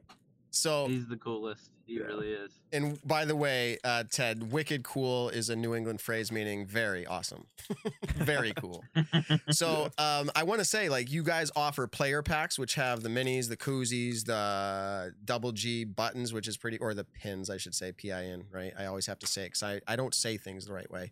And then you have this cup, but you also got this cooler bag, the cooler bag, because it has double G on it. And you do the players packs, which are fantastic because everybody wants jerky instead of like a disc nowadays. Like, I'd rather jerky. I can eat it mid-round during the tournament. That's cool. A hat. Oh, by the way, a hat's in there that we're talking about. You guys have the flavors of jerky. Is it 7 or 8 flavors? I forget now. Where are we at? 7. Okay, so seven flavors. Oh, well, now that I just mentioned 8, I mean, is there any chance? Someone mentioned to me that vegan jerky is a thing, and my mind blew up. Is that anything that Double G's ever considered? Double G has considered this. Okay. And we kind of want to reach out to the people and, you know, get a response from the people. We're going to make a post soon and see how the vegans respond to it and see if this is an achievable goal, because we want to provide not only for the meat lovers, but for the vegans as well. I got a couple people in mind. I won't say right offhand, but representing Double G craft jerky on the vegan side. Ooh, but nice. that could be in the making, but we're still trying to iron things out and see what the people think about a mushroom jerky. Oh, there it is. And, very cool. It would be a gluten-free vegan option that vegans should really like. Nice. Well, very cool. I was just like feeling it out and I'm like, is that a thing? And here it is. And you mentioned mushrooms. Now, here's the thing, like, mushrooms growing up were not my favorite thing, but my palate and my age has increased my, like, I guess, preferences and offerings. And I'm like, I think I would like to try that. So if you ever go down that road and you need a tester, I am not vegan, but man, I do not discriminate either against good flavored food. So if that is something you do, in fact, I'll put that out to the chat right now. Is that something you would try? Is that something you'd be interested in? Let us know in the chat. We'll pass it along to Double G. Yes, please do. We'd love to know. We'd like to make this a reality if this is possible. So it's kind of up to you guys to see where we're at and see if this is something we should do. We'd like to provide it for you. So right in the chat, right below, wherever it is, on the Nick and Matt show, let them know. They'll pass on the word. Don't forget to get your jerky with their code either. Yeah, that's right. That's pretty awesome. It lets them know that they're supporting, or we're supporting you, they're supporting us. It's mutual. It's all around. It's pretty fantastic. So we have a poll running in the chat right now, Garrett, and 85% of those who have answered, which I don't know what the number is, but 85% have said yes. Also, some of the great comments already coming out. I'm all I'm all on mushrooms. Okay. Love me some mushrooms.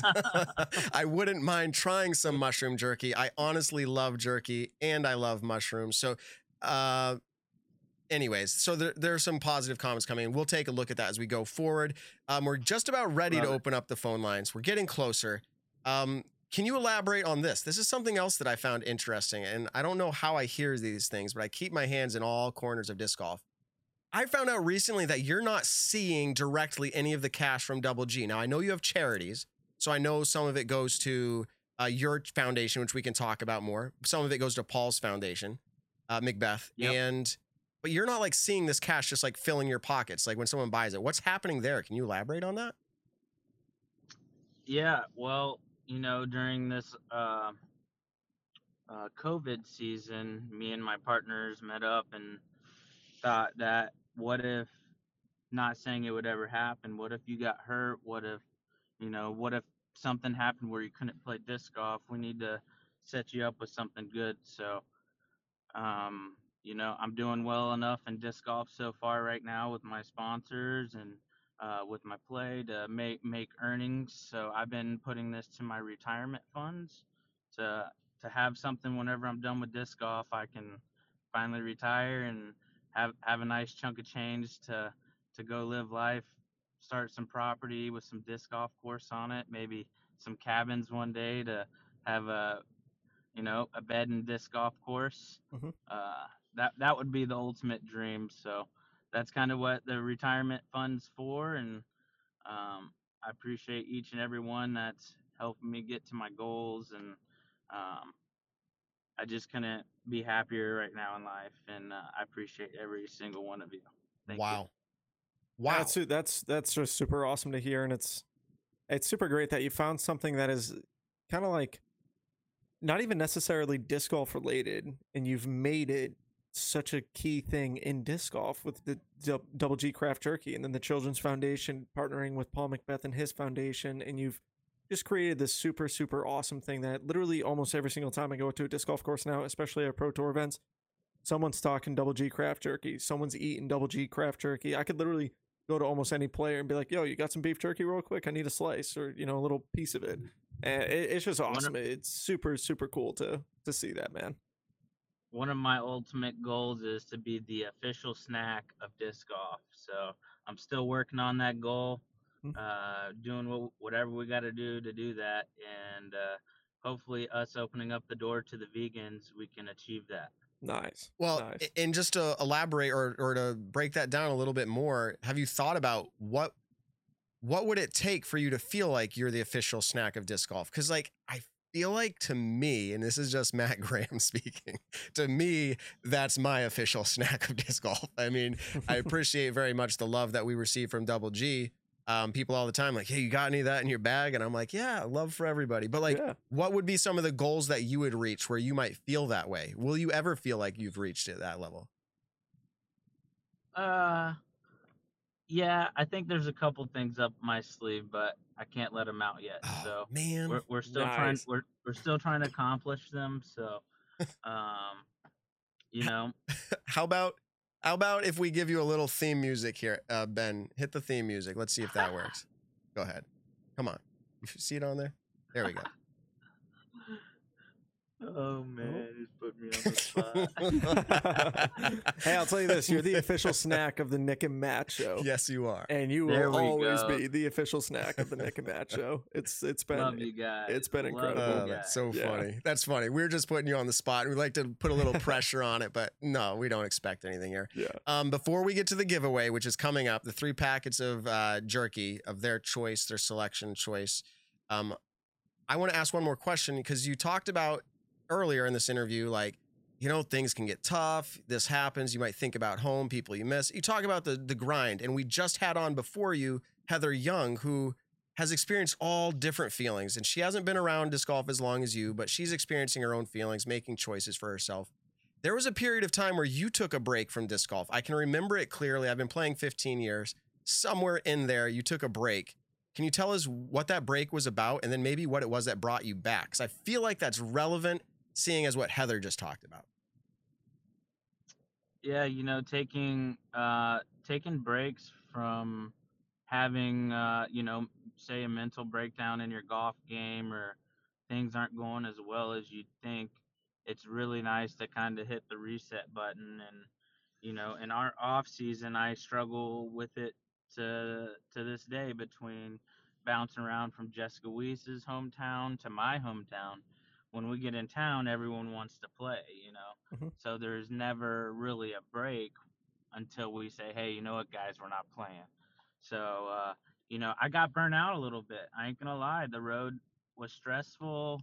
Back in the day, it was a little bit harder to grind and make it for a living. But I also had a son whenever I took my little hiatus, and that kind of held me back from playing the sport a little bit. Things didn't work out between me and the ex, but moving forward, when the Disc Golf Pro Tour came to Jacksonville at the Disc Golf Pro Tour event, um, as the Disc Golf Pro Tour finale, Mhm. at New World Sports Complex, I seen all the cameras out there, and it gave me that Mm. spark.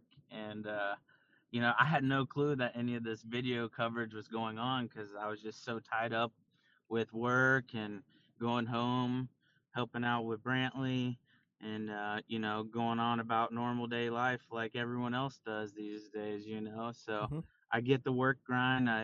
Anytime I've ever worked outside of disc golf, I've always had two jobs. So I've always been a hard worker. Us being on the road full time is definitely a toll, but just like Nick said, it beats sitting the 9 to 5. And you know, it this is a way people are successful in life and make a living. Whereas, I've had some people back home, not believe in disc golf, where I'm not that I have to prove anything, but it's proven that you can be successful playing disc golf. And um, I proved them wrong. Mhm. Good Mm. on you. Good on Yeah. you. Yeah. And fantastic. Thank you for sharing that with us. I mean, I don't know if I ever heard, what was going on or the grind you were doing at home, but like I noticed you were missing and I'm just one of the fans. And when you came back, it was really exciting. And so it's still exciting. I think that's a perspective I'd like to offer. And you didn't ask for it, but it's exciting for us to see all these different personalities out there on tour, regardless of winning or not. And I will say this out loud. If you were missing from tour right now, that is a massive hole. And there's also a handful of other players, or probably a lot, where I'd say the same exact thing. They might not even be placing top Right. 20, 30, 40, but if they weren't there, the tour would miss them. So we just got to figure out, the sport's growing. How can we support them out there to do what they're doing, right? Yeah. When I see the fans out there, I still throw the big shots for them. Whenever they Yes. show up, they want the big shots. I respond, even if it takes me going OB. You Mhm. know, that's what they're there to see. They Yeah. don't want to see Bryson DeChambeau lay up on the par 4 over the water. They want to see him go for it. Mhm. So Mhm. we got to give them the show. That's a little Exactly. bit of the Simon Lizotte in you too. I mean, maybe the Garrett Gurthie and Simon Lizotte show. Like you guys have a similarity there, for sure. So Mhm. do it for the Yeah. fans. Do it for the love. Also, I want to give a quick shout out to seeing my buddy David Wiggins come back to the scene. Yeah. And he got a little re-spark too when he's seen all the cameras out there, the cool looking gadgets and stuff like that. We walked around a little bit. Me and him go way back and traveled a little bit back in my early touring days. Mhm. Every event we'd get out and play catch with a putter or a catch frisbee.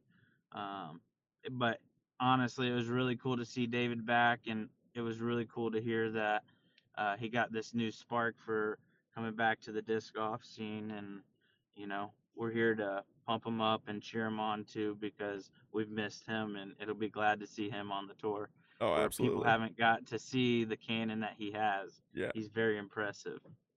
Wow. That dude bombs. Is he Yeah. the world record holder right now still? Was he the Oh yeah, Yeah. that record's not being touched for a while. I was there. I witnessed it.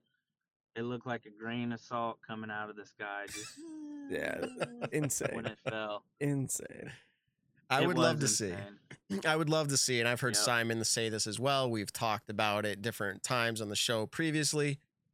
I do believe there are airplane hangars large enough for a distance competition, meaning no wind involved, flat level playing field. But I don't know if they're accessible to us. But that would be where I'd be like, I'd put Garrett up against the top 3 ever. Like you're in it, man. You're in it. I know you are. I've seen some of those throws. And are you using the Halo Wraith now? Is that, or is it a different disc? What's your furthest flying disc right now? Besides my Halo Wraith, I use that for my more controlled distance drives. I'm using my Infinite Emperor, and Nice. I'm seeing a lot of the Infinite sponsored players use the same ones as well. So I gave a couple to Calvin a while back just to test out and throw. He's like, man, these things go far. So Yeah. they're some of my favorite. I use a little bit lighter ones, like the 168 to 171s. I get a little bit more glide out of them. So with, excuse me, a little bit more glide, I get a little bit more flight out of them. So I really do enjoy them. Right now, I just popped in a Calvin Halo Destroyer too to test one of those out. And man, do those things fly. I got a black one with pink center, and it's a missile. So Nice. don't miss out your Halo Race or your Halo Destroyers. Or they're really nice. Halo Polecats? No, how about the Halo Halo Sonics? Yeah, I mean, yeah. can we get any of these others? The Sonic has been something really awesome to see happen with you. I mean, that disc was, I don't want to say a no name because we've known about it for a long time, but you've really made it something special. When I see a Sonic selling for, $100+, something special with it. And you're using it on the regular too. Like it's a disc that you use on the regular. Why did you ever fall in love with the Sonic? Well, I got 3 brothers and a sister, so it was pretty ideal that when we'd go to the beach, we'd bring some kind of hybrid that we can use that has a little bit of weight, but still has a little bit of glide that we can have fun on the beach with. Mm-hmm. So it wasn't your light ultimate frisbee or your ultra star. Mm-hmm. So it was like a hybrid where if it hit us, it was pretty forgiving and it wasn't that hard, but it was pretty useful in the wind to throw our 300-foot shots to each other while playing catch. Nice. So having a lot of brothers helped inspire the Sonic to fall in love in my bag. So I give that props to my family for really playing catch with me over the years, and that was just the main disc we did it with. So I gotta thank the family. I feel like with the conversation of Sonic at hand right now, there's a special place in my heart for the Sonic. So my son, my firstborn son, one of his first tournaments, he threw an ace. I think it was like 140, 150 feet, but it was with a Sonic. It was a DX Sonic. This was before they were really popular by you. And we said, this is amazing. Great disc for a beginner, a kid to learn how to throw. Then I was like, I'm going to start throwing Sonics. They are now in my bag. I have 2 double G Sonics in my bag right now, Star Sonics. I love them. And then one other thing. I don't know if you would remember this, and I'm only holding this as an example, but this was the first release of your DX Sonics, the double G DX Sonics, probably 2 years ago. Is that correct? 2 or 3? 3 years ago. Yep. I want to say 3 years ago. Okay. I ordered them as soon as they came out because I was in love with the Sonic already, and then they were releasing a new release of Sonics, and I said, I need that. I ordered a handful of them. You walked off of MVP Open, probably was MVP, maybe Vibram at the time, but you walked off hole 18. I said, I just got these in the mail. Can you autograph and number these for me? And I have. You said, this is the first one I've seen, Matt. I'm going to write number 1 on this. And so I have an autograph from you with number 1 on a DX Sonic still in my house. So I don't know what I'll do with it, but I've got it and it's sitting there looking pretty. So thank you for that. That's awesome. Thanks for sharing that story. That's cool. Nice. I come across a lot of people, so it's hard to remember each Sonic I come across. No, but I've heard number this about 1. you. I've heard you got a real good memory though, Garrett. You got from what I've heard, a photographic memory. Can you attest to that, or? Yeah, it's pretty good. Yeah. I mean, as I'm getting older, I'm losing a little bit of it, but at the same time, I'm pretty good at remembering things. And, yeah, I think so. Paul was telling me this. I think we were at D-Glow a couple years ago. I had just talked with you and Jessica and Paul. We were by hole 18. I forget if it was after a practice round or a tournament round, whatever it was. But he was like, yeah, honest to goodness, Garrett Gurthie could probably tell you the day that you guys met. Like he just remembered those kind of things about people that you met. He's like, yeah, he told me the first time we ever met. It was very impressive though. I think that's super cool. If that's how your mind works, then man, that's badass. It's somewhat to that level, but not all the time. Mm-hmm. You know what I mean?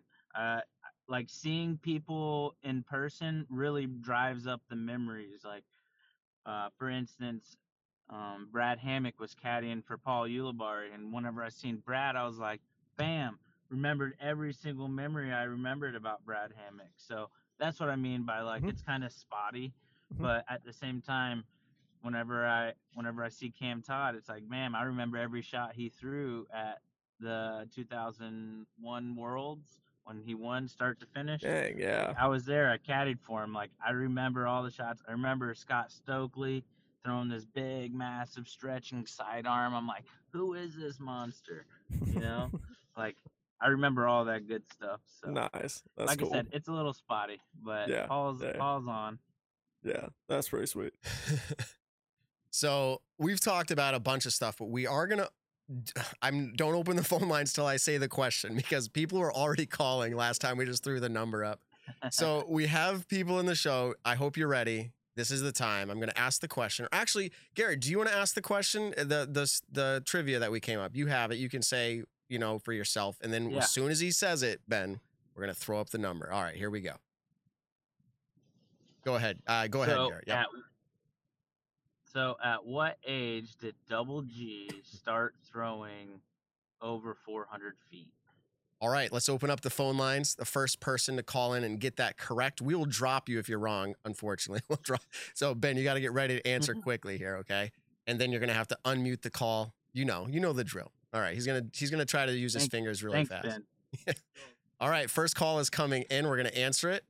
And unmuted, here we go. Welcome to the Nick and Matt Show. First caller, what is the answer to the question Double G just asked? I'm going to say 16. Okay, 16 is not correct, but a good guess. Thanks for calling in. Is that Kent? This is Kent. Ooh. Good ears. Yeah, Good try, Ken. Good try, Ken. Trying again later. All right, we'll let you go. Next caller. Let's line him up. So 16, is that we have another caller. Let's let them in. All right, welcome to the Nick and Matt Show. What's your answer? My answer is 13. 13 is not correct. Good guess. All right, we're going to drop you. Thanks for calling in. Hey, is that pretty close? I mean, where are we at? Like, how long until you were throwing 700? Don't give it away. No, okay. Yeah, I can't. All right. I can't give any. We got another caller lined up. No, talk about it after. Another caller lined up. Here we go. Come on. All right, let's say welcome to the Nick and Matt Show. Again. I'm going to go with 14. Okay, 14 is not correct. Good guess, Kent. You're going to have to try to make it in again. Here we go. Let's bring in the next caller that makes it in. We have a lot of missed calls because we can only take one at a time, Garrett. How long until you were throwing Okay, I keep trying to get that question out. Welcome to the Nick and Matt Show. What's your answer? You're on the Nick and Matt Show. Welcome. What's your answer? All right. We're going to have to drop them because they're not answering. Let's do it again. They're camera shy. All right. We got another call coming in. All right. Welcome to the Nick and Matt Show. What's your answer? 11. 11. Okay. And is this Jeremy Whitaker? This is Daniel in Texas, baby. Oh, Daniel. Okay. Daniel in Texas. What's going on, Daniel? You're not correct. You're not correct. You said 11, right? Yes, sir. Okay, you're not correct, but the reason I thought you were a guy up here is because the guy up here is from Texas. So thank you for the accent. You're not correct with 11. We're still going to fish. We're going to still fish. Drop that call. Let's get another one in here. Thanks, Daniel. Welcome to the Nick. Oh, no. I see now I'm just saying welcome. We don't even have a caller lined up. All right, next call. He is a robot. Yeah, right. All right, welcome to the Nick and Matt Show. What do you got for an answer? You're not correct, but the reason 12. 12 is the correct answer. So stay here. Stay here. Ding, ding, ding. Garrett's clapping for you. Why did you guess 12? Because that's the only number left. And what's your name? Ryan Hunt, consistent caller. Okay. Ryan Hunt. Is this your first time calling into the Nick and Matt Show? No. I said consistent caller. Oh, consistent caller. Yeah. Well, thank you for calling in. Thanks, Ryan. Have you ever had Double G craft jerky? I've had every flavor. I asked for it for my birthday 2 years ago. Also, has Garrett Gurthie thrown the Lucky 8 Sonic that I gave him? Did you hear that, Yes, Garrett? I have. Okay. All right. It's one of my backups for sure. Nice. All right. It's one of your backups. So Ryan, you're gonna have to. Can you contact us through Instagram or Facebook? Is that capable for you? Ryan, yeah. Can you reach out and give us? Okay, reach out and give us your information, and we'll pass it along. We'll make sure you get the flavors you want. Thank you for calling in, Ryan. Night. All right, you too. Bye. Peace. Thank you, Ryan. All right, so that's pretty cool. I don't know how we'll handle that in the future. That was a lot of calls coming in. Yeah. Garrett, 12 years old, you threw over 400 feet. Did that just blow people's minds? And did it impress yourself? I worked really hard at it. I was getting tired of throwing my sidearm, so I really wanted to work on the back end. When all the pros came through back in the day for the Triple Crown, everyone had the solid backhand, where I was a kid just caddying and watching. Even Tomas Ekstrom, he came through touring back in the day in the 90s, and I got to see him play my home course, and that was pretty neat. So, sorry. Y'all still hear me? Yep. Yes, we can still hear you. Okay.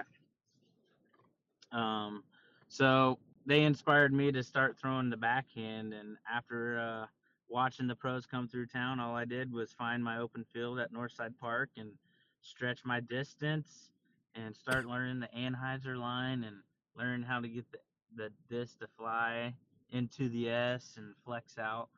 So there was a big learning curve, but I didn't stop till I got there. And whenever I was 11, I was kind of just like, man, I think if I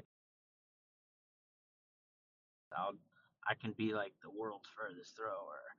And I was 12 and I broke 400, and I remember at the Junior Worlds in Miami when Greg Barsby and Miles Harding and Matt Oram was my competition for my Junior Worlds.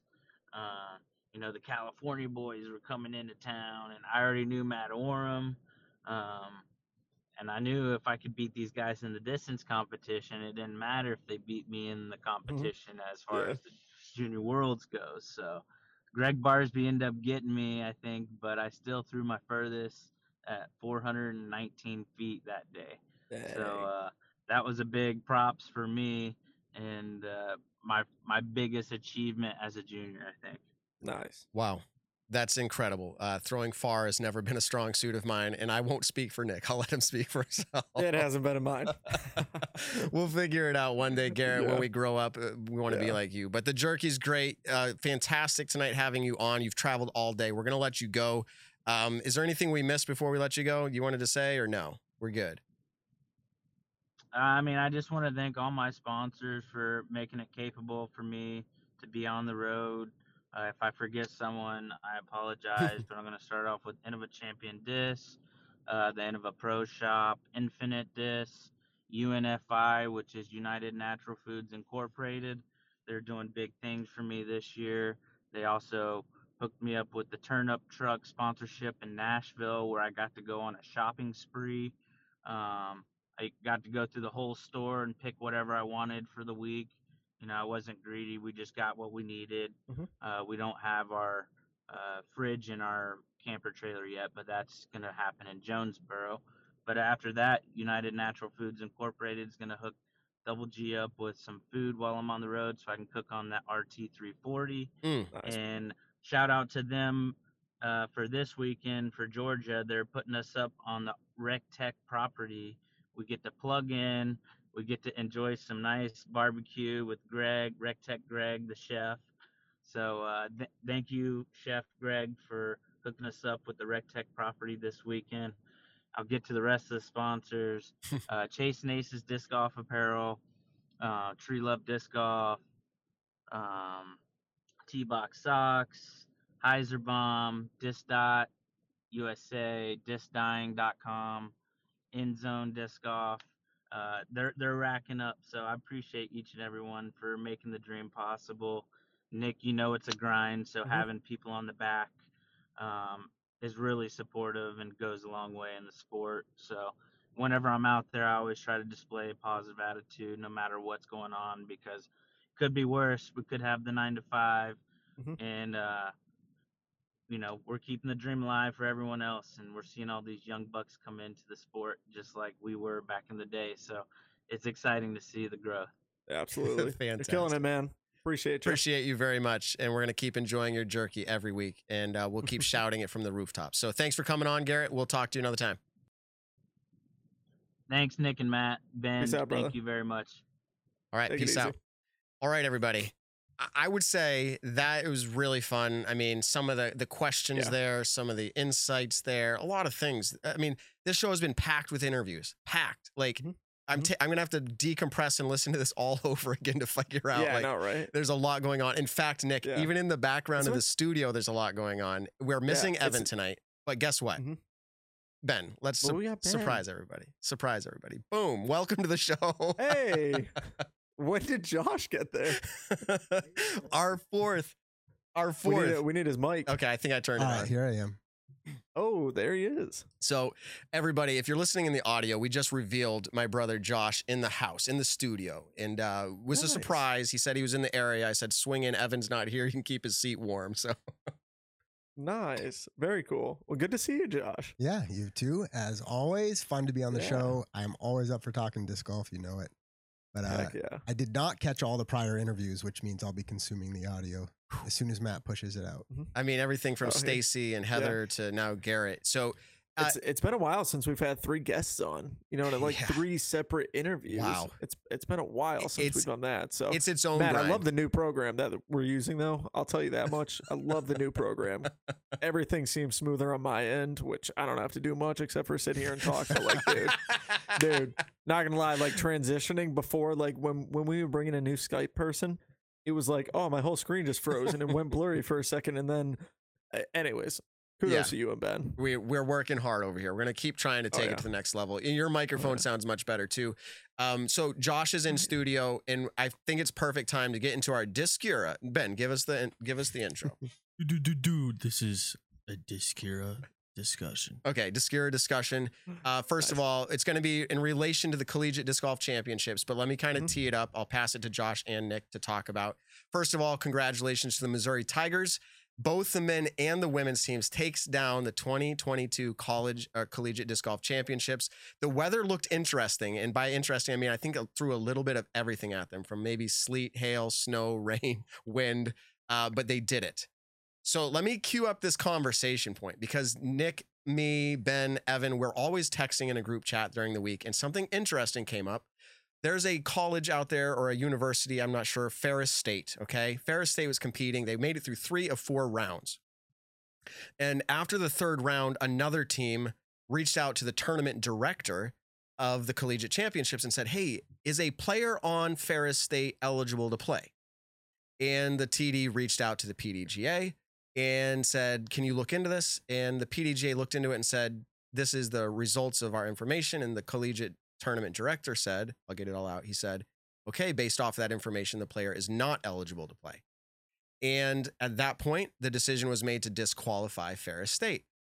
Ferris State, the whole team. Yeah, the whole team, Ferris State. And they, not that it fully matters when rules, aren't being met, but they were pretty close. They were in contention. Like they were one back. Exactly. So let me kind of cue up where the conversation goes with this, because there was a lot I learned about this, and just bear with me because I didn't know actually any of this until today. There's something called, we talk about what makes a professional. And Nick, we've had this conversation. Josh, we've had this conversation. What makes a professional? And is it just me? Because my classification as a PDGA player is professional, and I am not a professional. I have cashed and I've placed well at one pro event, not pro tour, but I am not a professional. In my opinion, according to the classification, I am. But what I found interesting is the PDGA actually has a classification that I didn't know about, and it's called Premier Player, okay, or Premier Pro. Sorry, Premier Pro. It used to be called Touring Pro, but that wasn't accurate because now there's lots of great players who are not touring. So they made a group called Premier Pro. And how you become a Premier Pro is detailed by the PDGA. I did not know this again until today. And it says that if you win a world champion, you're a Premier Pro. That makes sense, right? You've won a world championship. Yeah. United States champions, same thing.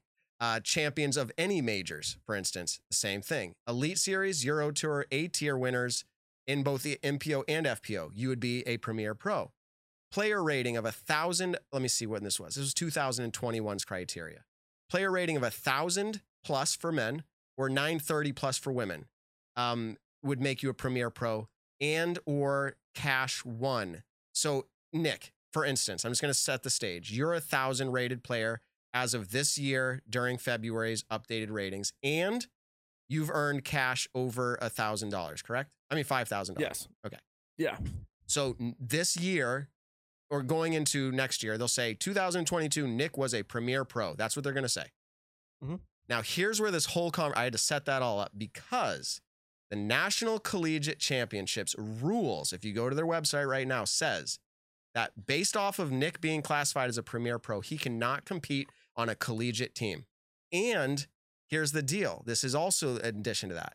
He cannot do it for 5 years at the last point of his Premier Pro status. So let's say next year he's not, he would have to still wait 5 years before he could compete on a college team.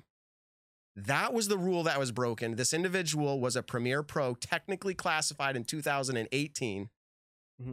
And 2022, if you do the math, that's 4 years. Now, I'm going to give you the full story. The assumption is that they assumed that his pro status, his Premier Pro status ended in 2018 and that he was eligible. This is where the conversation goes, Josh and Nick. Rules were broken. Did the PDGA, did the tournament director do the right thing in disqualifying them? And second, when it comes to this Premier Pro status, who does that fall on to like verify? Does that fall on to the tournament director to verify that every player is meeting the rules and the guidelines, or does that fall on the team and the players? Those are the two conversations I'd like to queue up, and maybe there's more, but Josh or Nick? I think it's kind of funny because the last 2 weeks, man, we've been talking about rules over and over and over, it feels like. And I mean, both Discura discussions so far have been about rules. When it comes to the PDGA or the Collegiate Disc Golf, I don't know who technically disqualified them. I'm assuming the College Disc Golf Association. Yeah, the tournament director. Yeah, the tournament director. You know, unfortunately, I think he did make the right decision. It sucks that the whole team had to get disqualified, but they are playing a team event for that specific. I know there's singles, but there also is the team event in college disc golf. So in that regards, I think it was the right decision. Sucks for the rest of the players. I don't think any of them did this out of a malicious way of like, hey man, we want this player to play because we know he's really good and we're trying to cheat. I don't think that was it whatsoever. But the rules are there. I do think it is up to the team to literally read every single bylaw that comes into play when it's like, is my player eligible or not? I think especially if you have somewhat of a sticky situation in the sense of he was a Premier Pro before, let's actually really make sure that he's still not a Premier Pro. Excuse me, I can't speak. But I also think it's up to the college organization to background check all these things. I mean, if you're trying to run a prestigious event in the college disc golf world and run this massive big deal that the PDGA really does make a big deal out of, it's got to be, you know, prestigious, and it's got to be ran, you know, tight knit. It's got to have these kind of things shouldn't happen at this event. You know, if a player is cheating on their scorecard, bam, disqualify them. Those things are going to happen because of humans. But when it comes to a team getting disqualified because of one player being ineligible, I feel like that should have been really checked out by the school who he plays for and by the College Disc Golf Association before this event even happened. I mean, how soon in advance do these players have to sign up for this event, or do these schools have to sign up for this event? I'm sure it's something that could have been done.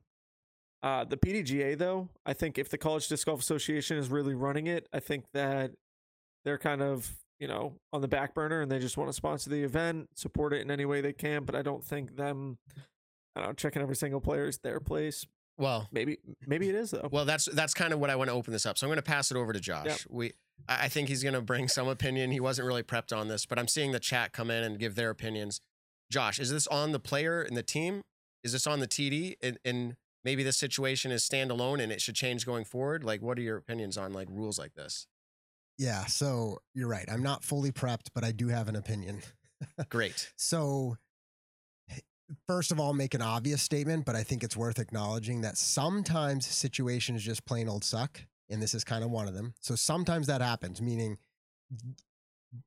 you can try to implement policies to cover everything, but that's just obnoxious, right? So that can happen. However, I think it is the responsibility of the player, and then roll that up to, let's say, the team, because I'm not quite sure how they form teams. And you can say the college, some colleges have coaches, whatever, right? But the player and the team needs to know.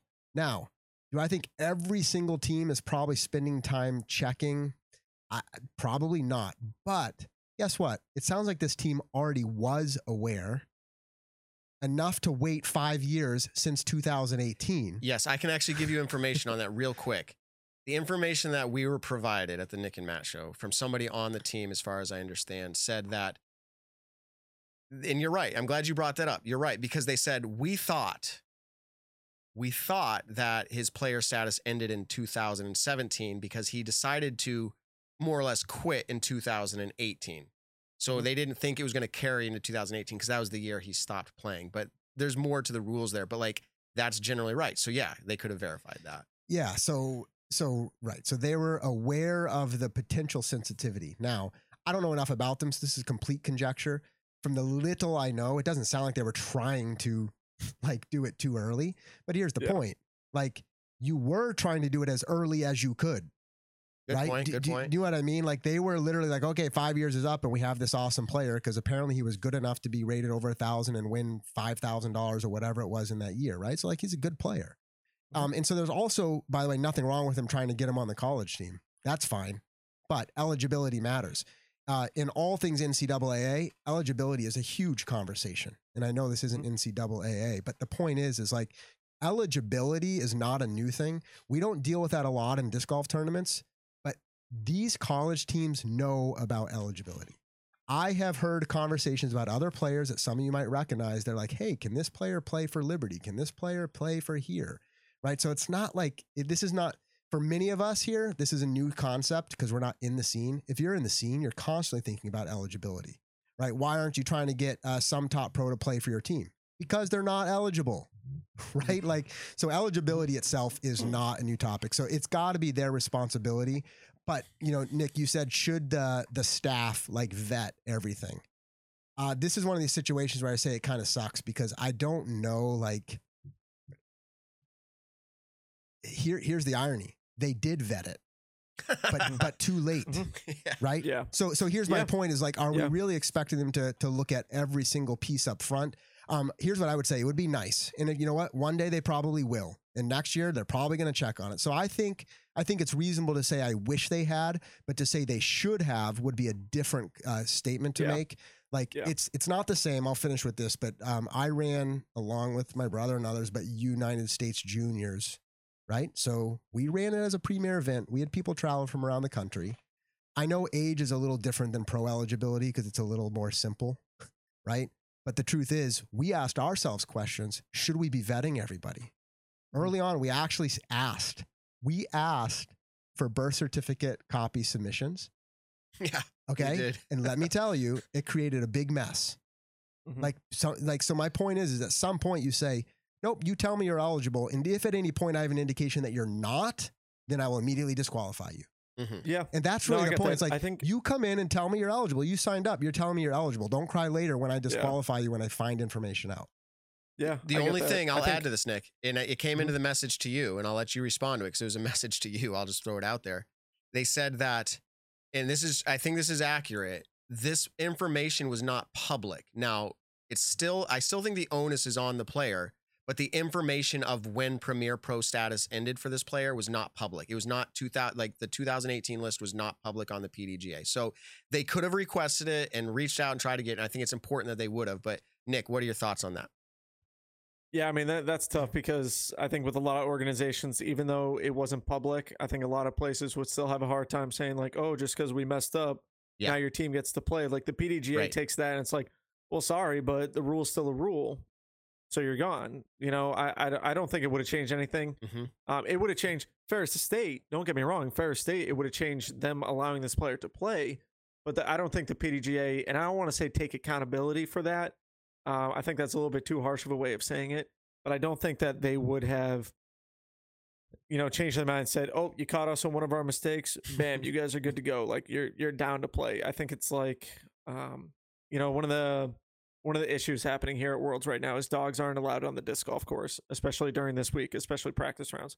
A lot of touring players have dogs, and the email didn't specifically say, you know, when does that start, stuff like that. But it's a rule now. The PDGA isn't saying, oh, well, you caught us. The email didn't completely explain it perfectly, so dogs are okay. Like, no, they're enforcing the rule that dogs are not allowed on the course during practice rounds or tournament rounds.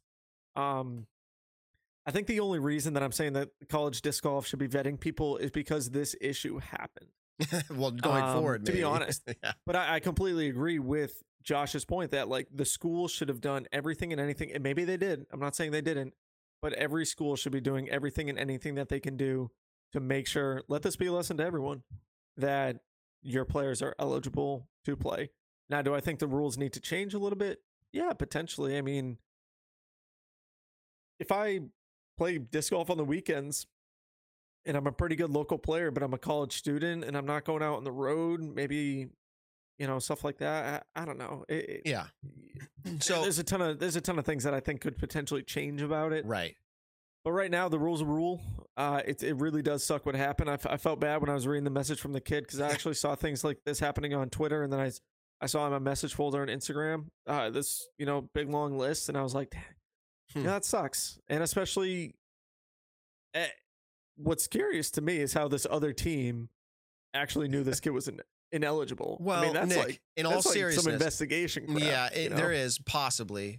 Yeah. There is possible. They were saying inquiry. And because here's the reality, I mentioned the Premier Pro, and I want to kind of take this down a different conversation because I think that's a situation that happened that's a foundation for other topics and what I'd like to lead it to. But I would say that happened because, Nick, if you were on a team, if you were on a college team, with the exposure that you've had and the experience and level of professionalism you've demonstrated in the sport, guaranteed somebody's going to inquire about if you're eligible. Guaranteed. Even if they don't know. And so I think that's probably what happened. I don't think there was ill intent. It was like, hey, the rules might be broken here, you know? No, I get it. Okay. Yeah, like Nick, if you try to play for Liberty University in 5 years. Yeah. No, but like honestly, they would make sure that I'm eligible, like the other teams. Yeah, and here's the point. Yeah. This is kind of my point. Guess what you would do? You were a pro. You would be the first person to know I was a pro in the past. I wonder if I should make sure I'm actually eligible. But to be clear, I don't actually think anybody was trying to cheat. I think it could be a nuanced thing where he qualified to be a Premier Pro in 2017, maybe did not renew in 2018, but defaulted onto the list. It wasn't published, right? This is why I started out saying it probably is a situation that sucks because I'm not sure anybody did it on purpose. But can I say one more thing? Because I've been a TD. We keep saying it sucks for the player, and it does. But you know who else it really, really sucks for? It sucks for the TD. I just want to say that. No TD wants to disqualify somebody, I promise you. It is not fun in the slightest. I never had to disqualify somebody. I did have to assess penalties and argue rules, and even that sucks. Kicking somebody out, especially when there's a team involved, has to be the worst decision. So I don't think anybody made out here. You could technically say Missouri made out. Ferris State, by the way, is like a perennial powerhouse in disc golf, strangely enough. So they likely could have come away with the win. But I guess it is what it is. All right. So let me just take it down this road. We're close. We've done 2 hours, but I want to bring it down this road because this was also a part of our conversation in the group text, was how we define a pro. Nick, this, in my opinion, this new information about Premier Pro, We're about to go another 2 hours if we open up this door. Because I'm locking this to a 5-minute conversation. Were you aware of the Premier Pro status? You didn't even know you were a Premier Pro. No. Okay, so here's my point. I was. Okay, Josh knew, but with that Premier status in mind, in my opinion, and we can keep it short, with that Premier status in mind, I believe that is much more credible. There's criteria that has to be met to be included on the list. And Nick, you're one of 200 and what, 97, 87? that are considered I premier said pros. like 221. I could be totally wrong. So, but here's the thing: actually, you're one of those players, and I would say that sounds more accurate than just like my classification as pro. So I like that. Yeah. So agreed. Do you with that new information though? Do you buy into that? Like that's actually a good quality. Yeah. Oh gosh. Yeah. Okay. Yeah. I think there should be a difference. Like, yeah. You know, you could almost label it like a lot of people label great golfers as like scratch golfers. You know, players who are great golfers, especially in the local area, they're your local pro. Most areas that I go to right now, I'm 1,005 rated. I'm a pretty good player. I win local tournaments a decent amount of the time. Like I'm considered a better player. I fortunately get to go out on the road every so often. I sometimes do well. I've had great rounds before on the road. I've finished pretty well at some events. You know, 43rd at Worlds last year was a pretty big one. If that's what the categories say, then yeah, I like being labeled in a sense as a premier pro. And not just because I personally like that label, but I like how that labels certain people, you know, 1,000 rated and above, I think is kind of something that we've always said. If you're 1,000 rated in your local area, you're a great player almost anywhere you go. I've played tournaments blind where one of my goals is literally to shoot 10-10 or above, to know that even if I've never played a course before, I can still shoot above my rating. And that's one of my big goals actually if I do have to play a tournament blind. Should premier pros be limited in where they can compete? And I get that's a big conversation. Maybe we leave that for another show. But generally speaking, if in the collegiate aspect. Okay, good. They should never be like if there's a professional tournament with cash involved, whether it's a C tier, X tier, or a major, a premier pro should be allowed to play it. Okay, and I guess I was going to go down this route of even talking about amateur divisions. And when it comes down to premier pro, should we limit them from playing in any amateur division? They cannot sign up for a C tier and play in AM1. And now the reason I'm asking is because I think that's currently the case. But I feel like if a pro wants to go and play in AM, they have nothing to prove there. And if they win, it's just going to look bad on them. And they're not going to gain any cash, any notoriety, nothing out of it except for negativity. Like, I feel like pros, like I'm classified as a pro, and technically I think it's going to be hard for me to sign up in certain divisions. I know there's ratings and cash on it. But I'm saying, like, I don't know. Any thoughts on that, Josh? Where should pros be able to play? Should it be limited only in collegiate? Like, what are we talking about? Well, so to me, the classification, and this is why it needs to be clarified more, is I view pros as what we're now defining as premier pros. Like you want to talk to me about professional disc golf? I'm not talking about Joe Schmo who lives down the block. I'm classified as a pro. Like that is never in my conversation. Even though I understand the PDJ allows it, people like to laugh and say, "I want to become a pro." It's a click of a button and a couple dollars. But that's never like what I'm actually thinking. So to me, there's premier pro, and then there's like amateur. That whole in between like bucket is kind of weird to me. I don't really know, Matt. I'll tell you, my just gut is I don't like pros playing in AM. So, but am I a pro? I'm classified as a pro. Yeah, and I'm saying where's the line? I would ask you, why did you want to classify? I as a didn't pro? want to. I took cash at an event because I played well enough. Oh, okay. So you wanted the cash. Yes, so I wanted the cash. So you did want to be pro. So taking cash is what I'm asking. But you like I'm pushing you, but like I was okay with the classification. You wanted to become pro so you could take that money. I was okay with the classification, but I would never consider myself a pro, and I don't know why the PDGA does. Yeah. It's based off of cash. So that's the crazy part. So I see it. And I do. So I guess what I'm saying is to play hardball, like right now, I'd say, you're a pro and don't play AM.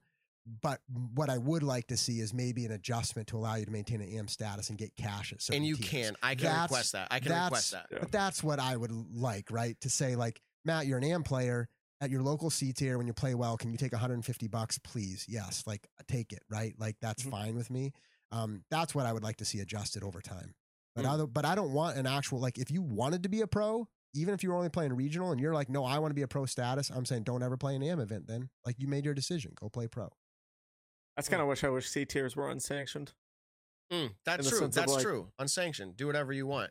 Yeah. I just feel like I just feel like because money's not involved in an AM event, like I know money's involved, but I mean cash payout, I don't really care who wins. That's kind of my point. That it's an amateur open. Like I know we call it amateur and there needs to be a level to that, but I don't really care who wins that. In fact, I think there are a lot of way more pro than me winning AM events right now in the amateur division. I know up where we are, you'll have near 1,000 rated AMs winning, but they're not really AMs. You know what I mean? Like, so it's kind of a weird thing. Yeah. So, all right. Well, I think we've made it. Josh, do you have any closing thoughts or anything else? We got another show to record tomorrow. Yeah. No, I'll let you have your show back. Thank you for letting me crash.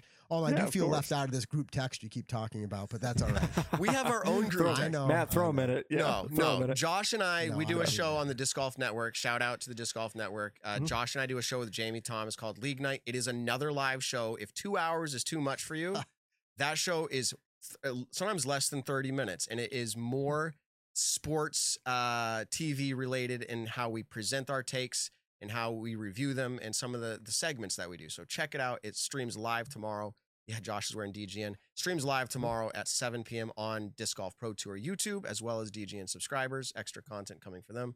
Ben, do you have anything that we missed tonight? Throw up your beautiful, man, it's so cool. Ben, tell us, what did we miss? Anything? Nope, you hit everything possible in disc golf world. Nice. Well, I wanted to shout out, just while Matt's doing shout outs, the Discura discussion, by Discura. If you like these bar stamp hats or bar stamp sweatshirts, I forgot to hold my mic right here. On the back of it is my Dark Knight logo. That's as far as I'm going to get right now because my back's tight. But you need some hemp feel. Yeah, you can go to discuradg.com and pick up any sweet disc golf apparel on there. Or there's actually a couple more of my fundraiser discs. And yeah, so go check them out, discuradg.com for all your apparel needs. While we're doing shout outs, we are not sponsored by Haribo Twin Snakes. Okay, put it down then. But, yeah, okay, no. But anybody else love the sour gummies? Man, that is my favorite. We can't tell Garrett Gurthie that he's the premier snack and then all of a sudden put up that junk that you just put on the screen. Oh, Sour Patch is good, though. But hey, I'm going to end it here. All right, Nick, we've made it to the end of the show. People are like, hey, don't go. Yeah, one last time, everybody. I want to hit it on a little serious note. Mental illness is something very hard to deal with. Please, this week, tell someone you love them. Thanks for tuning in this week, guys. We really appreciate every single one of you. Please reach out if any of you guys ever need anything. Matt, myself, Ben, Evan, we'll do the best we can to help you out or put you in the right direction where you guys need help. That's right. And I will say, even to the trolls and the haters out there, you are worth it to us as well. We like you. We value you because it drives us on. Everybody, we appreciate you. Ben, you're awesome. Josh, you're awesome. Nick, you're awesome. Peace out, everybody. The Nick and Matt Show, a disc golf podcast designed for you, the disc golfer. Find the Nick and Matt Show on your favorite podcast platforms or join the conversation live on YouTube.